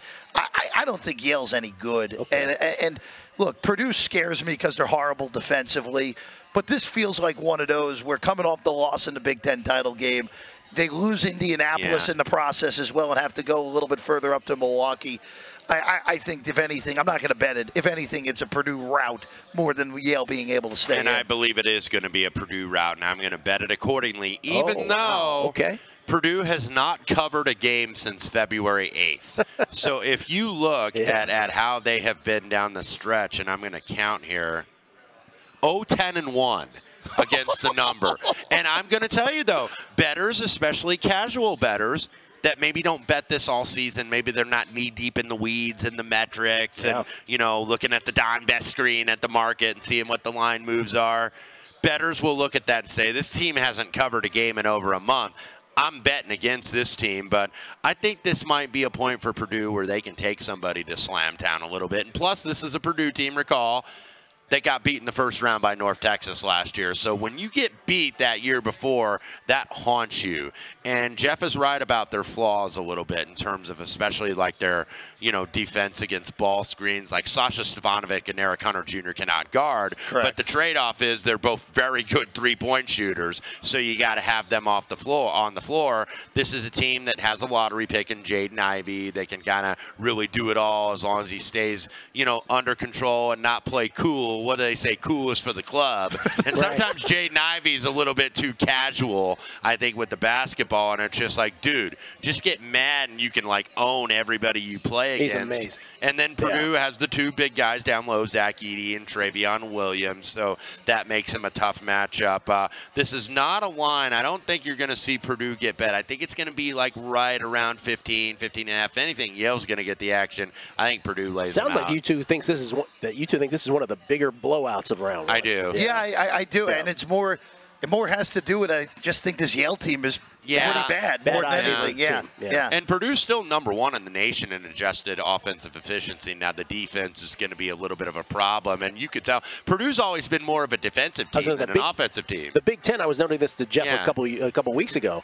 You would think of that conference as the better defensive conference, but a lot of those teams suck on defense. They're all terrible on defense. And I want to bring up a macro point before we get to the next game about the Big Ten, why that they have not been successful in the NCAA tournament. I think Michigan State, what was it, 0-1, the last Big Ten champion to cut down the nets and win an NCAA championship.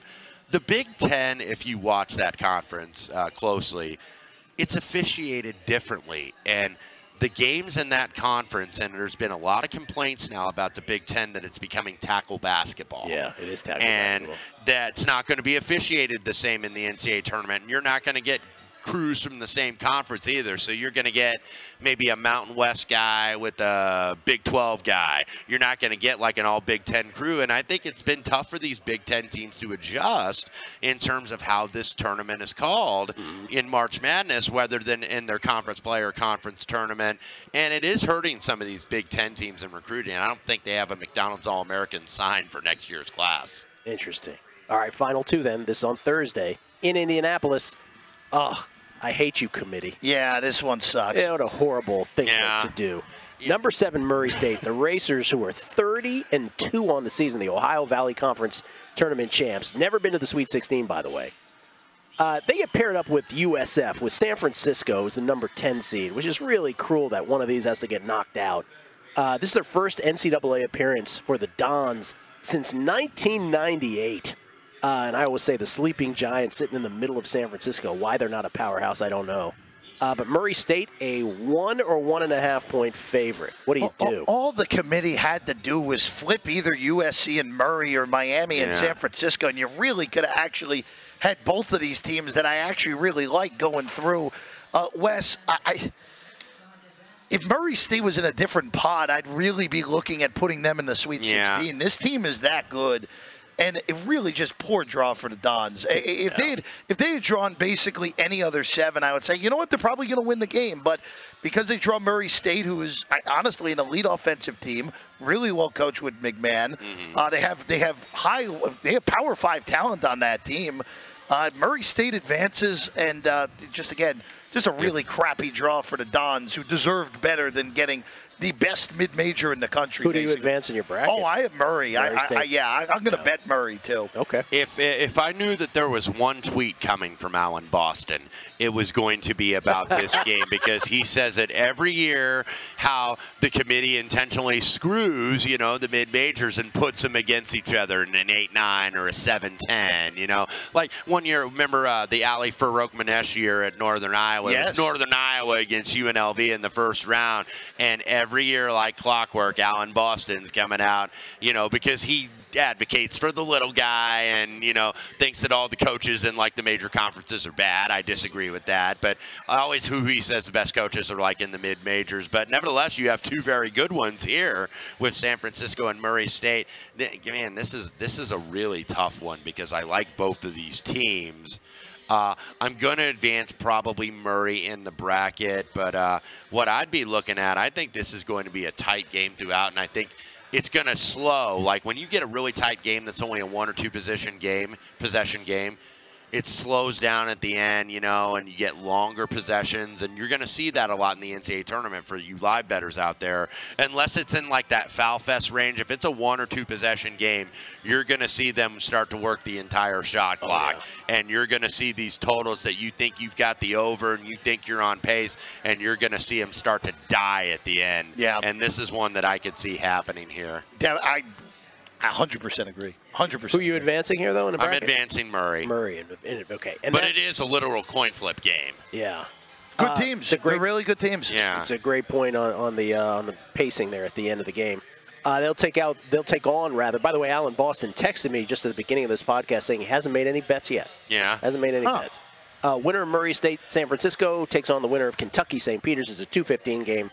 I think we're all advancing Kentucky in their 59th NCAA appearance. Is that good? 59? Yeah, it's very good, and Kentucky is one of the few teams I do have futures on. I took them 16-1 back in December. However, good number. A little note on St. Peter's, though. For a 15 seed, if you really look at them and their profile, this is a really good defensive team. for a 15 seed that I don't know if Kentucky's going to overwhelm. St. Peter's coached by the former Seton Hall star, Shaheen Holloway. 34th nationally in adjusted defensive efficiency, 6th in effective field goal percentage. Now, granted, they do not play a team like Kentucky every night, and that's why Kentucky's going to be able to get away from them. But if I were looking at this, because one thing about Cal's teams, they've always defended. And you're seeing a movement to the under, and I'm probably going to bet this later today so I can get at least somewhat of a good number. I like the under here, St. Peter's, Kentucky at 132.5. Oh, okay. Yeah, I'm in agreement there as well. I will say this. The best teams that St. Peter's has played this year, they played VCU tough to begin the year. They lost by 3. They got destroyed by St. John's. They got pretty well handled by Providence. And the 2 games against Iona, they lost by single digits. so not good. I would not want to. I would not. So no, don't take them. No, I would look to play under. I would look to play team total under as well on St. Peter's. I don't know how the hell they scored. But you're not touching the 18. Well, yeah, it's probably like they never challenge, but they never totally get run out. They keep it relatively respectable. It's not going to be like that Abilene Christian game a few years ago where Kentucky beat them by 1 billion. Yeah. Probably be like something that's like a 23-point margin, but it feels like if you're at St. Peter's, like, oh, we probably should have covered that, but not good enough offensively. St. Peter's, the Metro Atlantic Conference Tournament champions with their work cut out for them. All right, we did it. We did every single game. Love you guys for that. So rapid fire to close this out, because one of us has to get a haircut and he has an appointment. Well, we know it's not me. So real quick, double-digit seed most likely to get to the Sweet 16 is... This is going to be a total homer. I'm going to hear about this on social media. He's doing it. I think the Indiana Hoosiers are going to the Sweet 16. There it is. Yes, there it is. And they've got to win 3 games to get to the Sweet 16. Well, I'll say this. They're coming from the same pod. Whoever wins the UAB Chattanooga second-round matchup that I have in the South region. 13-12. 13-12. I have Chattanooga in my bracket in the Sweet 16. Wouldn't shock me if UAB's there instead. Okay. I also do have UAB. All right. There we go. Wes, your Elite 8.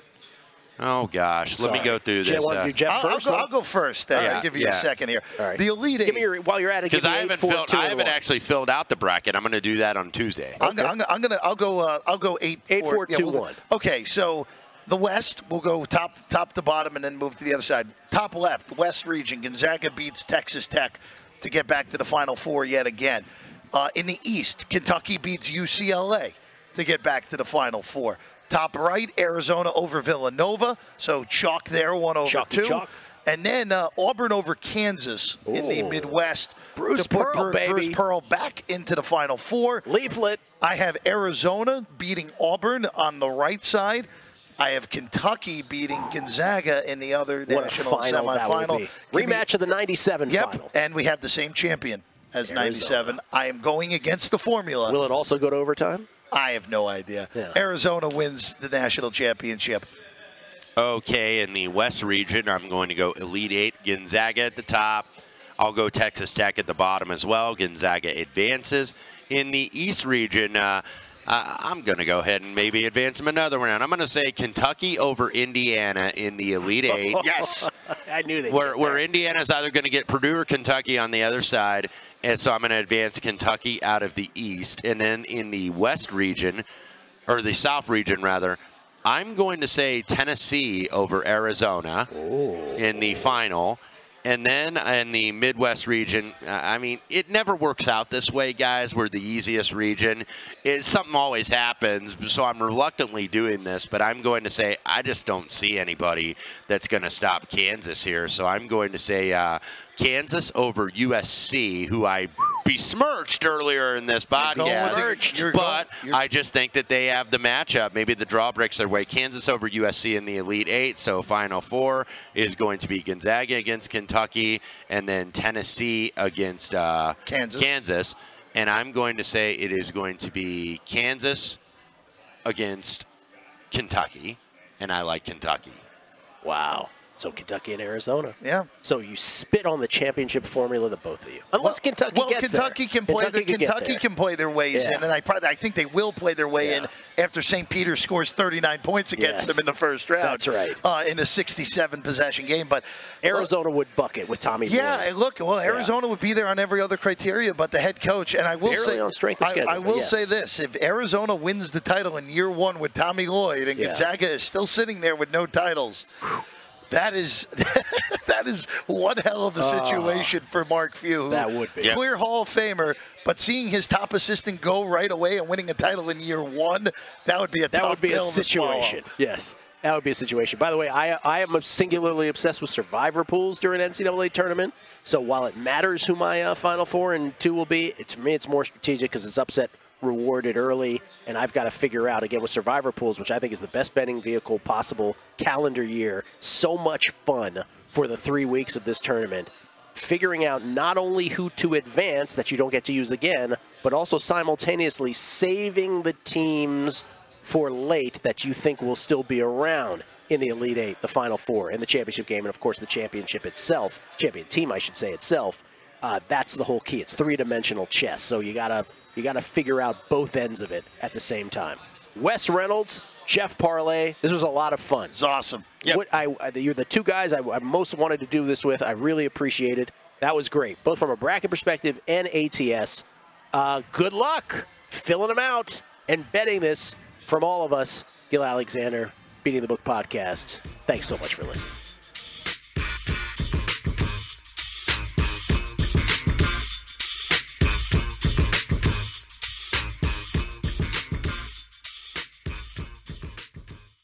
At Bet365, we don't do ordinary. We believe that every sport should be epic. Every home run, every hit, every inning, every play. From the moments that are legendary to the ones that fly under the radar. Whether it's a walk-off grand slam or a base hit to center field. Whatever the sport, whatever the moment. It's never ordinary at Bet365. 21 plus only. Must be present in Ohio. If you or someone you know has a gambling problem and wants help, call 1-800-GAMBLER.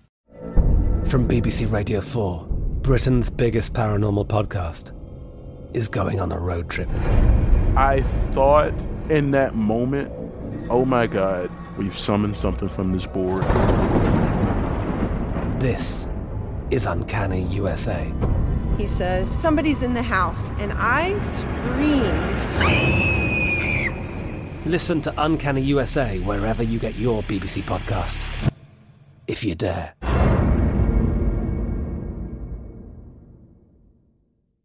Xfinity has free premium networks for everyone this month, no matter what kind of entertainment you love. Addicted to true crime? Catch killer cases and more spine-tingling shows on A&E Crime Central. Crave adventure? Explore Asian action movies on Hi-YAH. Searching for something extreme? Check out skating, snowboarding, and more on Fuel TV Plus, the global home of action sports. And find crowd-pleasing bops on iHeartRadio's Hit Nation playlist. There's new free shows and movies to love every week. Say free this week in your Xfinity voice remote.